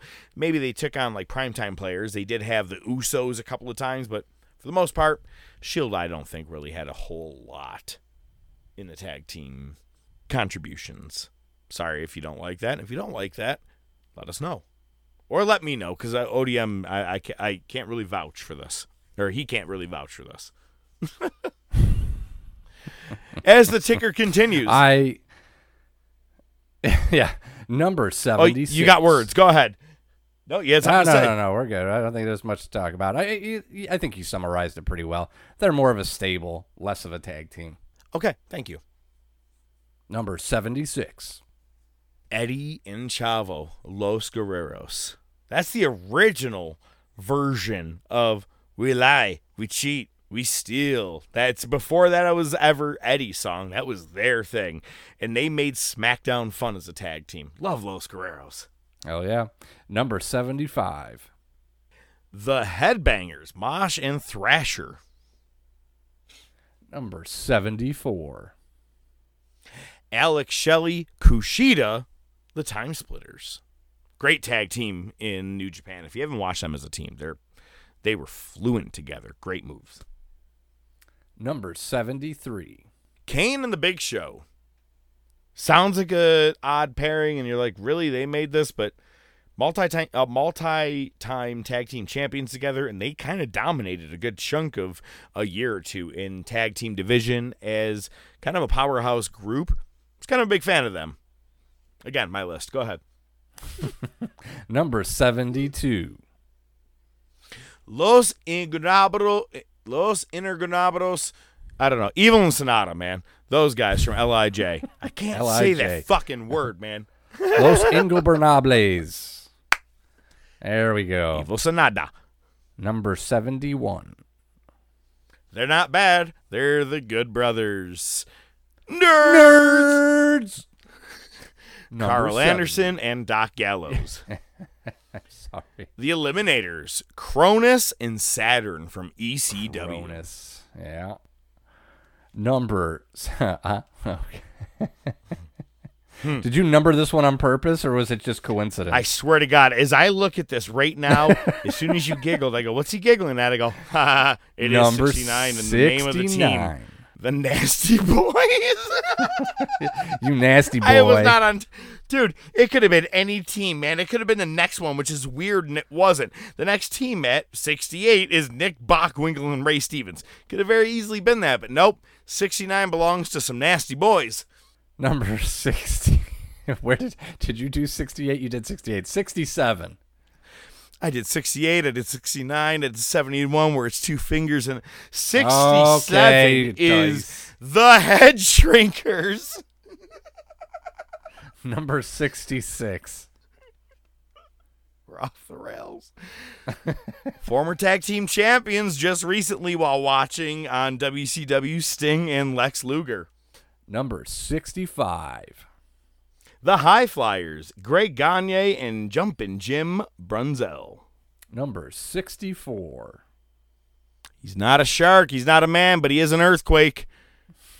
Earthquake and Typhoon, the natural disasters. Number 63. You can call him War Machine, you can call him War Raiders, you can call him anything you want, but it's Rowe and Hansen, War Machine, originally of Ring of Honor, now in WWE after a great run in NXT to mediocrity, now in WWE again. Beautiful. There you go. Number 62. Proud and Powerful, Santana and Ortiz. Because you know why? They're the best. The best. The best. The best. I love how I the best sold you on Ortiz. You have. I'm a huge mark for him. If Dynamite doesn't have Ortiz, I ain't watching. Yeah. 61. Danny Burch and Oney Larkin. No, 61 is the Lucha Brothers. You know what, though? I actually switched it really what it is, though, what I said. Danny Burch and Oney Larkin are at 61, and at 60 is Penta and Phoenix, the Lucha Brothers. All right, then. I really think that should have been switched already. Yeah. I'm down with that, though. That's a solid change right there. All right, 59. RVD and Sabu. That's a good one. 58. Yeah. The Killer Bees. 57. Mr. Fuji and Pat Tanaka. Number 56. A team I absolutely loved when they first came into WWF in the, I'd say, like late 96-ish area. And that is Doug Furnas and Philip LaFon. Number 55. Now we're going to go all the way back to some All Japan Wrestling, and we have your man you talked about just a little bit ago, Bruiser Brody and Stan Hansen. Number 54. I mean, it's a team we're going to probably be seeing team up pretty soon, a little more often now that we're watching the Monday Night Wars. Owen Hart and British Bulldog. Number 53. Here comes the Axe. Here comes the Smasher. Axe and Smash, man. Demolition. Number 52. Why buy it online when you can do it yourself? Sorry. DIY. Tommaso Ciampa and Johnny Gargano. I mean, come on. I loved the 2 out of 3 falls match. It's probably one of my favorite tag team matches of all time. Just to see some heroes win, man. It was a great match. Absolutely. And closing out number 51 in our top 50 here, we are talking, or the bottom 50, we are talking Money Inc., Ted DiBiase and Erwin R. Shyster, IRS. All right, now do you want to get down to business? Let me ask you, what do you think about that first half? Do you think everybody's kind of rightfully where they are? It's hard because it's easy to get emotional about stuff like Demolition, right? I mean, I remember Demolition from back in the day. Are you going to cry? But really, they were pretty short-lived. They weren't really that's around kind of one of my things. But they also weren't like the best of workers, to be honest. The more I go back and watch some old school Demolition, I'm like, sure, headlock, axe handle, tag, axe handle, leg drop. You know what I mean? They were kind of basic, but like your other teams that we're going to talk about here, they were fluent with each other. They knew when to tag and do double team moves. They knew. Do you want to keep being the counter? It is. It's my list, and I'll do what I want with it. I want a hot dog, and I want a top 10. Actually, I just want 3 cheeseburgers, some fries, a Coke, and some flapjacks. If it's not too early. Flapjacks. Oh, yeah. Don't hit your sister. Don't do this. And don't drive on the tracks. We going to do the counter? I kind of agree with that last one.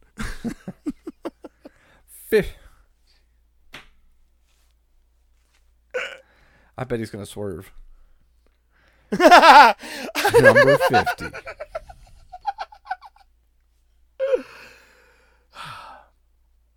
The lag is the All-Night Express. It is real. Hey, the All-Night Express. Rhett Titus and Kenny King. They dominate a lot of Ring of Honor tag team wrestling, more than people kind of give them credit for, and they did it for several years and still are doing it today, which, great team. Number 49. We talk about them pretty often. Brian Pillman, Stone Cold Steve Austin, the Hollywood Blondes. Number 48. One of these guys just newly became a tag team champion in Ring of Honor this past weekend. That is Homicide. But in this team, he's with Hernandez, the original LAX, Latin American Exchange from Impact. Number 47. This is from the Dangerous Alliance, and that is the Enforcers. That's Arn Anderson and Larry Zbyszko. And, of course, we are doing our living legend Larry Zbyszko hand wave from our eyebrows to the air. I did that to the cashier the other day. She was like, "What the fuck are you doing?" It's a good way to... Never mind. I got it. Thank you for my change, madame. And that's the story of how I got kicked out of Walgreens. This guy's drunk. Number 46. Chad Gable. That's what I said. Jason. I know, dude. My dogs are barking. It is Chad Gable and Jason Jordan, American Alpha.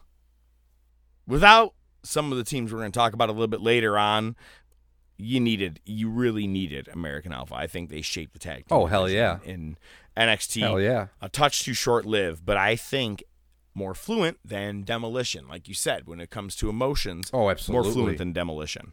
There we go. Absolutely. That's why it's my list, and that's why I made it. All right, here we go. What was your next number, man? 45. The Minnesota Wrecking Crew, the original, which is Arn and Ole Anderson. Because there was another Minnesota Wrecking Crew later down the road, which is Lesnar and Shelton Benjamin. Yeah. Number 44. The Dream Team.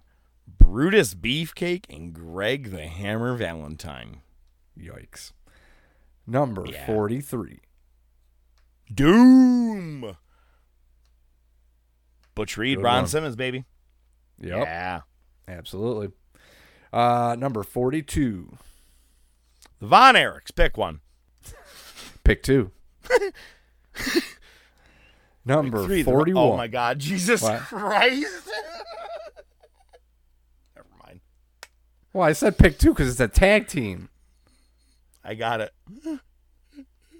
Yep, Oh. I'm there. All right, what was your next number? Rooney, 41. Ivan and Nikita Koloff, the Russians. All right, I'll hunker down for this one because I feel like number 40's got to get talked about a little bit. Number 40. There ain't nobody realer than Gorilla. Haku-sons, Tamatanga, Tangaloa. I don't have to say much more about them. I just like a good brother tag team. You know me, you should be probably proud that I didn't put these guys in like the top 3. Then you would have known it was a biased list. Yeah. I was like, all right, let's go rightfully so. They do deserve a little credit, but not necessarily. They weren't 75 worthy. They were what they are, 40. I can agree with that. Winter, slumbering in the open air, wears on its smiling face a dream of spring. Ciao. What I mean by that is number 39. That was touching. That was touching. The Miz and John Morrison. I mean, this team got together in probably like 2007, 2008 as both members being on ECW, eventually moving to the main roster, and something that we're still seeing today. As soon as Morrison came back to WWE, that was my first thing. I'm like, please just put him back with Miz. Please, that's the best thing.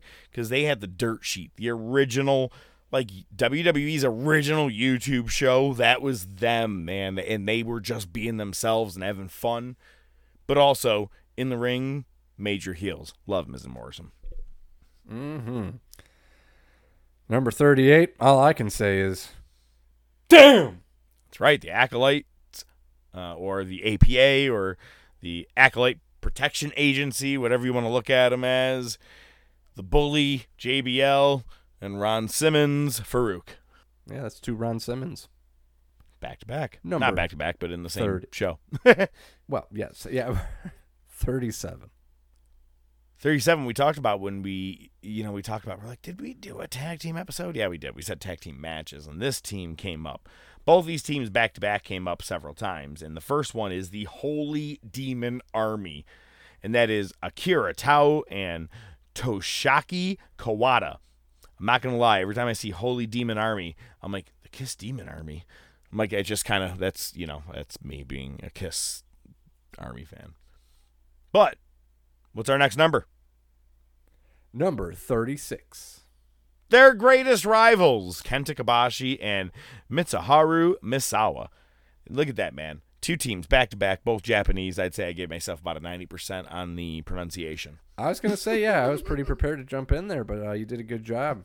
You're like, I got to be saying these ones. Number 35. The Valiant Brothers, who did make WWE's top 50, and rightfully so. Sorry, I'm jumping ahead here. I'm just checking your shit here. Oh, boy. Nightwing, I apologize ahead of time. Number 34. The following announcement has been paid for by the Top of Wrestling Podcast. Fuck the Bucks. Are either of these guys doing anything else other than being a tag team? Then they're making their contributions to the tag team division. And that's what I like about a tag team. I don't want to see Daniel Bryan and Kane put together, or kind of like what they did with Paul Roma and Hercules. They made them Power and Glory. Like, we ain't got shit for you guys. You guys want to wear some half-cut-off shirts to become Power and Glory? Awesome. When you don't have anything for anybody, you throw them together. Now, the Bucks, they're like, fuck it. We're brothers. Would you ever take Nick or Matt as a credible, even mid-card champion, or even a TNT champion? I wouldn't even take him as a fucking 24/7 champion. So, right, contributions are kind of in the right spot, and I think 34 out of 100 for what they do. I think that's pretty fair. Unfortunately, there'd be some people out there who probably put him in the top 10. Oh, absolutely. Meltzer being one of them. Number 33. The original Briscoe brothers, Jack and Jerry. I laugh at that because we have Briscoes even nowadays, which is awesome. Indeed. No relation. That's what I was looking at. No relation. Number 32. Oh, you didn't know? It's Road Dogg and Billy Gunn. Or, as I like to say it, the smaller version of what is now Brock Lesnar. If you haven't seen the picture of Brock Lesnar recently, he looks like a jacked up Billy Gunn. He's got the same hairdo and everything. I thought he looked I thought he looked more like Mordecai. He does look like Mordecai. Oh my God. Holy shit. I hope that's his new gimmick. That'd be outstanding. I love that the guys are holding championship belts in that picture. He's holding a giant slab of meat. Go Brock. All right. No, but for real, we are talking about Billy Gunn and Road Dogg from DX, the New Age Outlaws. Number 31. They held the tag team championship on SmackDown for well over 400 days. We're talking about Paul London and the Brian Kendrick. Number 30. Referenced him earlier. We did. Dory and Terry Funk. You go back and look at some of your tag teams from the early 70s and 80s. Some of the ones that are staples for what we're going to be talking about later on, they all face the Funks at some point, which is, again, you have your guys that are your stepping stones to become your better champ or your better tag teams of all time, right? Not everybody can be the very best. Not everybody gets a participation award here, especially in the Top of Wrestling podcast. We don't even get a participation trophy. We do at the end of the season. We just give each other a beer. Good job. Made it in our season. Good job. We didn't get canceled. Way to show up. And then we celebrate after that and go, wait, we have another cease to desist. Yeah. Wait, 29. Why did we expand the season? 29. Tony Atlas and Rocky Johnson. Soul Patrol. Very underrated tag team, I think. Absolutely. One of my favorites from back in the day. Number 28. Can I introduce him as Doc Hendricks? I expect nothing They're less the of guys. They're the guys that are the original reason why the New Day are able to have 3 men defend a 2-man tag team championship. We're talking about the Fabulous Freebirds. And you missed it off the air, but you could get a Fabulous Freebird sunglasses shirt for only $9.99 on the hotline right now on option 8.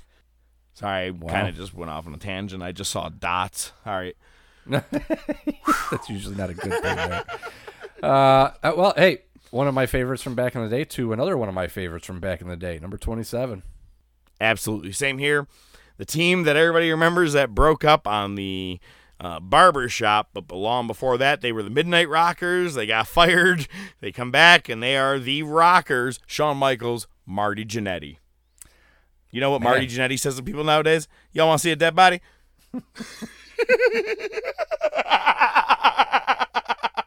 Too soon. That was a good one. Number 26. The original, man, the Wild Samoans. I mean, you're talking about the... I always mess it up. How do you say it? The Anoa'i family. The Wild Samoans. And they were a scary-looking tag team if you just saw them on the streets. If you didn't know who they were. Hells yes. Number 25. So here we are, the final quarter of this. And we have Alex Shelley and Chris Sabin, Motor City Machine Guns. The work that they've done in, I almost said NXT, but it wasn't, Ring of Honor, as well as Impact, their tag team contributions. They were a very fast-paced wrestling that wasn't really existing. Yeah, I would say prior to Young Bucks. They were the original Young Bucks, if you ask me. Some of the things that Alex Shelley and Chris Sabin were doing long before the old Bucks came along, or the old Doe, or fuck the Bucks, whatever we call them. That was for you, NWA. See you next week. Number 24. We've talked about them a lot lately. Yeah, and they were known as those outsiders. Eventually, they become the outsiders. Hall and Nash. I mean, really, as a tag team, they kind of made a major change in the wrestling business altogether, more than probably any team, when it comes to at least getting paid. Wait till Fake Diesel shows up. Number 23. Again, if this was a biased list, all me, my own, what I wanted to do, this team would have been another one in the top 3 for me. Love the Warlord, the Barbarian, the Powers of Pain. I was just a huge fan of that team, man. Maybe it was because it was one of the very first heel teams I saw growing up, and they were opposing Demolition, but just 2 powerhouses, and I just, huge fan of them. I think it was a very unfortunate, short-lived team, but for the late 80s, pretty dominant team when it came to WWF Tag Team Wrestling. Hells yes. Number 22. The Addiction, or as we all know them as SCU. That is Christopher Daniels and Frankie Kazarian. They were a tag team in Ring of Honor. They were a tag team in Impact. They were a tag team in AEW up until recently. And they dominated and were ring generals in each place they went. They elevated talent in each place they went. Some of them we've already even talked about, having great matches with the Bucks, Motor City Machine Guns, Santana and Ortiz. List goes on. Number 21. Another one probably be in your top 5 at least. Oh, yeah, easily. Again, yeah, it was biased. Bobby, Robert, Rob, Bob, Rude, and Jimmy James Storm. Beer Money Incorporated started with Jackie as their manager as well. And they used to come riding down into the ring on rolling beer coolers, which was pretty funny. But then they got real serious and became a badass tag team. They had an awesome best of 5, which almost turned into, I think, like a best of 7 series with Motor City Machine Guns. Took on the likes of Homicide and Hernandez, which we mentioned earlier. They were just a very strong tag team staple. Probably if you ever had to make a tag team division in TNA history, that would be number 1 ballot for me, is Beer Money. Number 20. They don't raise it. They are the Bar. No, he Sheamus skipped one again. and Cesaro. Or did you mean to switch them again? I did mean to switch this. God damn. Yep, switch. So we're good. Here we go. At number 20, it is the Bar. Sheamus and Cesaro.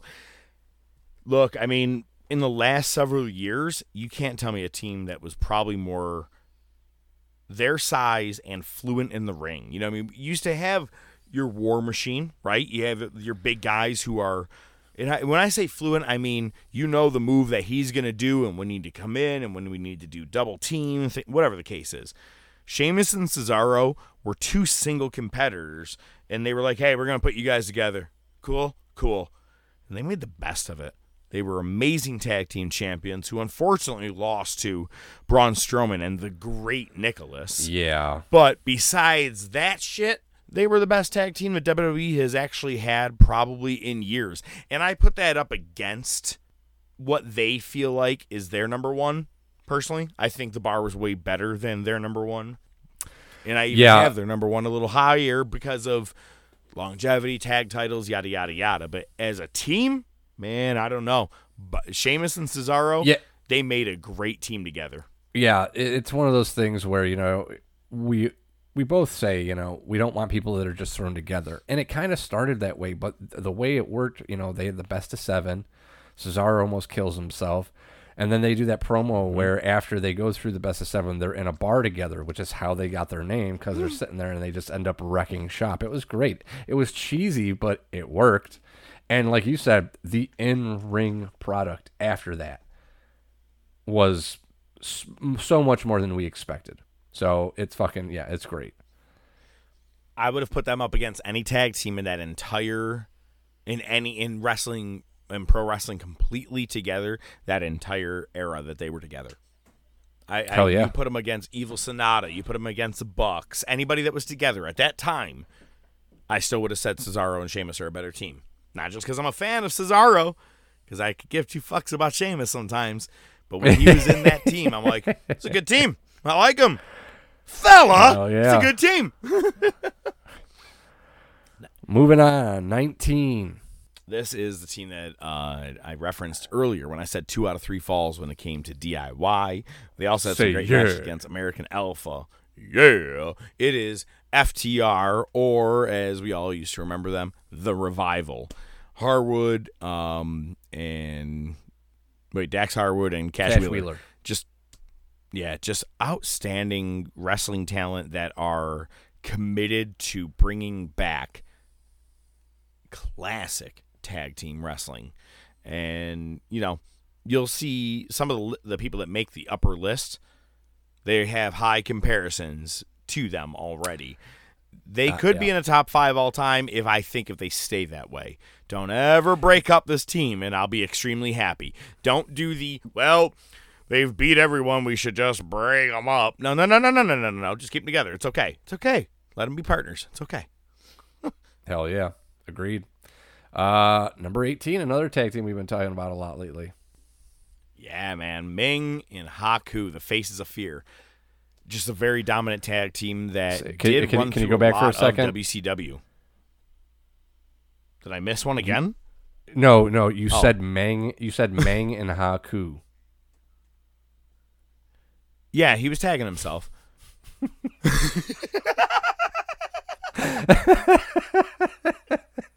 Thanks, man. Good catch. How the fuck does that work?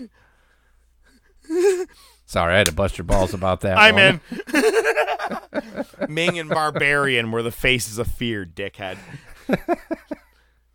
17. I'll even count the next one, asshole. This is who everybody or WWE thought was number 1. Big E, Xavier Woods, who gets a little rated R, and Kofi Kingston, The New Day. Look, fan of them, think they turned what was a shit sandwich into something amazing. That's not really a term. That's not how you say it, I guess. It's supposed to be shit in the chicken salad or chicken shit or chicken salad. Whatever. Doesn't matter, man. It was poopy, and they made it better. How about that, Mr. Poopy Pants? 2 weeks ago. All right. No, well, man, here's where I start disagreeing with you. I'm okay with them. I'm okay with them being at this number, but what about you? Go ahead. Oh, sure. Yeah, no, I think the New Day's fine at 17. They've got longevity. They've done a lot of stuff. It's different than the Shield. The Shield was mostly, yeah, I guess it wasn't. It wasn't. I guess you could make that argument, but the New Day have just had more of a sustained run, and they still exist even without Big E. So, but you see, they're much better because the New Day is doing the fabulous Freebird rule, and you can get these New Day T-shirts and pancakes for only $9.99. Option 8. Option 8. Always going to be option 8. That number is going to be loaded. Number 16. So this is where you start disagreeing with me. All right. This is where I start disagreeing with you, yeah, because I would almost put this one closer to the top 10. Much closer to the top 10. Okay. Again, I went with whatever. Here we go. The Midnight Express. I just, it had to... Dude, it was a very tough list, man. There's a lot of goddamn tag teams out there. But yes, you're right. You asked me to chime in. I'm chiming in there, brother. I want you to tell me what I want to hear. Well, that was your first mistake. All right. No, but yeah, I did bring in Ed number 16 is Midnight Express. Number 15. Ricky the Dragon Steamboat and Jay Youngblood. Number 14. Shelton Benjamin, Charlie Haas. World's Greatest Tag Team. They were World's Greatest Tag Team in WWE, and then I think they were World's Best Tag Team or something like that when they went into Ring of Honor. But very fluent in the ring together. Both amateur wrestlers, very just, I don't know, man. Something about World's Greatest Tag Teams, they just reminded me. They were a tag team of Kurt Angle. That's what they were. That's why they were perfectly set up with Team Angle. It was double Kurt Angle in a tag team match. And they had excellent matches with Los Guerreros, Edge and Mysterio, and some of the teams were actually going to, or I didn't even get to mention, one is Kurt Angle and Chris Benoit. They didn't make our list. Good thrown together team. Had some great matches with World's Greatest Tag Team, but again, kept it to teams, duos, and brothers. It's good criteria. Chicken nuggets. Sometimes. Number 13. That's another one I'd have higher up. You're such a douchebag. Something about this team, I don't know, man. Whatever. The Rock and Roll Express. I like them, man. They're a great tag team, but it becomes kind of cookie cutter after a while. And I think I look at athleticism. I look at heel work. I look at and this is one of the most longevity teams of all time. Okay, but you know what? Fine. Next week we're doing a top topic. ODM's 100 fucking tag teams. Jesus. ODM's list is going to be top 20. No more. Number 12, the Botchamania Express. Oh, wait, no, that's not them. You know, they say a lot of men in a tag team can botch once or twice. But me and my brother Rick, we do it all the time. Scott Steiner mixed with Jim Cornette. Motherfucker. Steiner Brothers. Done. Steiner Brothers. Number 11. Jimmy and Jay, the Uso Brothers. It's going to be a dry Thanksgiving dinner this year. There's a DWI commercial that plays on the radio all the time. I almost started singing it. Nobody would get it. Number 10. I may actually know that jingle. The Hart Foundation. That is Jim the Anvil Neidhart and Bret the Hitman Hart. Both worked as heels and faces in the tag team division in the 80s and 90s. Number 9. Number 9? You want to wait and do a 5-second pose while they take some pictures? Edge and Christian. I'd rather just... number 8. Well, they're greatest rivals of all time, which is also being reignited on Dynamite, by the way, with Christian and Matt Hardy, but it is the Hardy Boys, Jeff and Matt. Number 7. Mark! Mark this. I don't give a fuck what you think, man. These guys, whether in Ring of Honor, New Japan, NXT, doesn't matter. And WWE even put them in their top, 15. Fish and O'Reilly. If WWE is putting them in their top 15, you can't tell me all time they're not where they should be right here at number 7. Lucky number 7, Fish and O'Reilly, baby. All right. Number 6.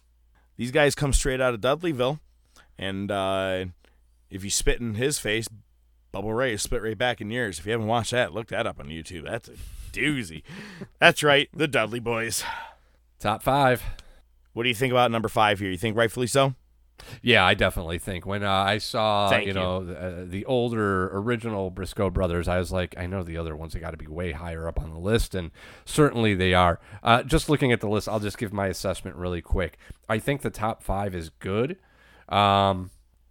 Honestly, I think number 4, I probably would move up to 3. I'd swap 3 and 4. Let's put it that way.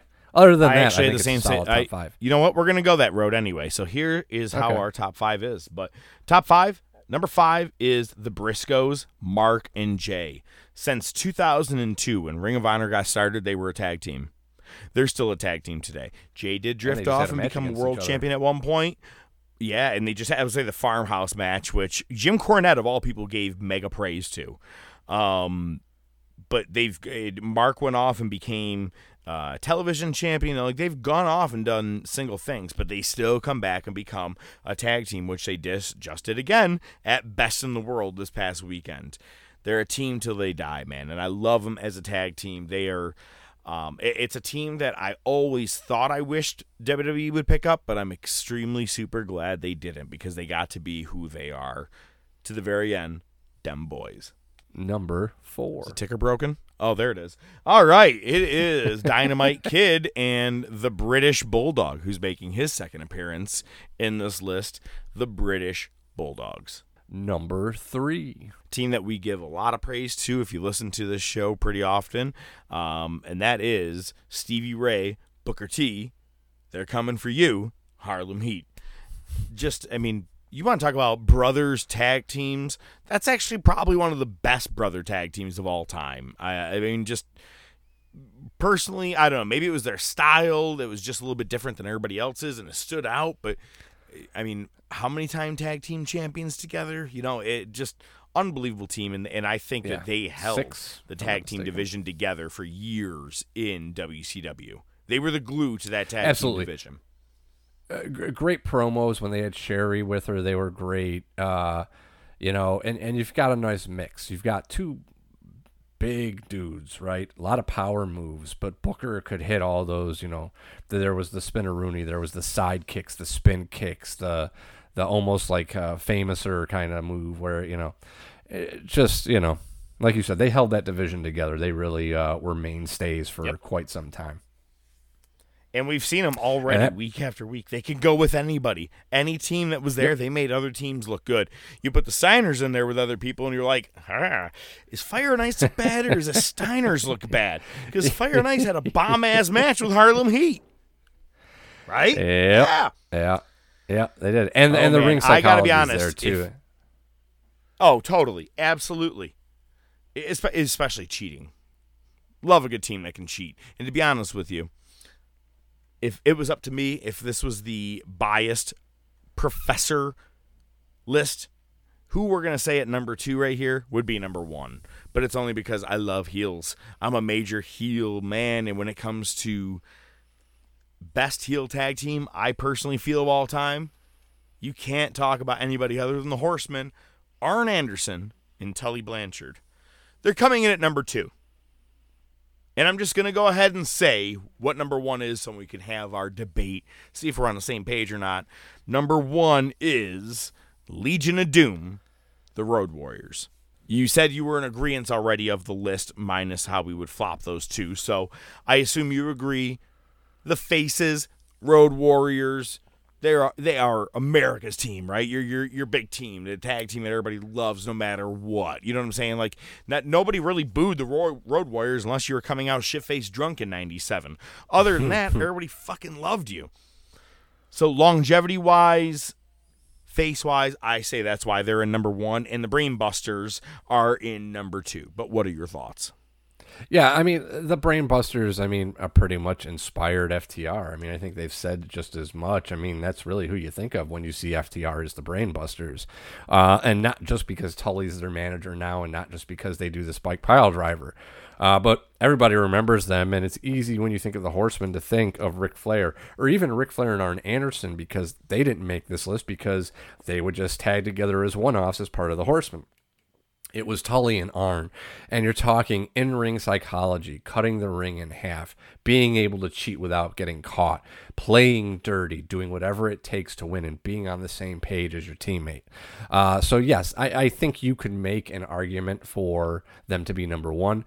The Road Warriors, I don't think for me it's so much about them being a face and all that stuff. It's just there's a pop named after them. So...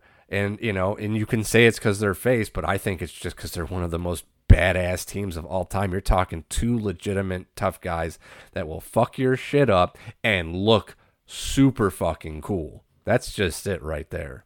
If you had to make a Mount Rushmore of tag team, you put them in there, right? Absolutely. One of the main reasons you put them in there, right? And I got to throw this out there, is Hogan and Cena are going to be your general... and Stone Cold are going to be a part of your general Mount Rushmores of single wrestlers, right? Because they were the top guys, right? That's what you're going to hear every now and then. Merchandise. LOD was a giant merchandise seller. I haven't seen anybody other than New Day. No other tag team really sold merchandise the way LOD did, man. They had the spikes that you could get in WWE. You can get the T-shirts. People would paint their faces. Just... crowd-wise, I don't think there was ever a more over team than the Road Warriors. How dare WWE fucking say that Kofi, Xavier, and Big E are better than Animal and Hawk? What the hell are you smoking? You know what, Vince? Put yourself in that fucking performance center each week and start just looking in the mirror. That is another episode in the books from the Top of Wrestling podcast. We appreciate you being with us again each and every week. Next week, we will be hearing from NWA Nightwing Analyst. We are also going to be dipping into 25 years ago, the Monday Night Wars. And not going to lie, I had to do a little bit of traveling. Today, I'm actually broadcasting from Oklahoma. Beautiful here. But had to double up on my watching just in case I had any form of travel issues.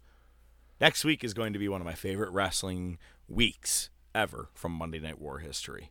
I remember it. It's one of my favorite episodes of Nitro all time. Can't wait for next week. We appreciate you guys listening to us. I am the Professor, and I bid you a farewell. As always, ODM is going to leave us with a movie quote. So I'm going to go grab a sweet vermouth of the rocks with a twist and probably drink to world peace. And ODM is going to leave you with his movie quote of the week in the form of Gold Dust. Oh, son of a bitch. I was in the Virgin Islands once. Met a girl. We ate lobster. Drank pina coladas. And at sunset, made love like sea otters. 1993.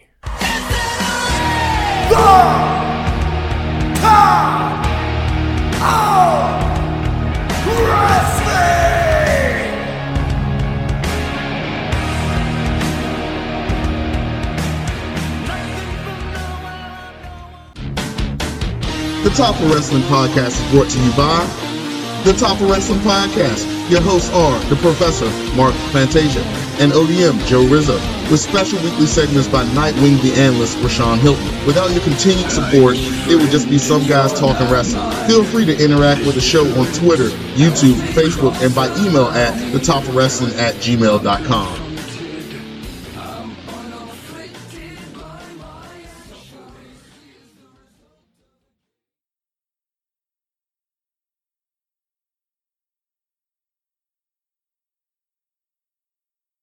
By the way, I have like 18 different championships on the way. I'm going to start standing in my mirror and wearing them. Oh, yeah? For real? No. You should get these nice cases. That boy has some nice cases. You can probably talk to him, find out where to get them from. I should go out and buy like as many of the kids' ones as possible. You know what I mean? Like the toy ones. And get like a bullshit case and put them together. Oh, dude, that's awesome. You know what you could do to make it even better? Just get a bunch of like wire hangers and just hang them from those. No, even better. Fuck, You'd be like, dude. you go in the closet and flip through them like they're shirts or something. Even better, I'm going to make them all by paper like I used to when I was a kid. Just make a bunch of fucking championships. That boy was too broke to buy belts.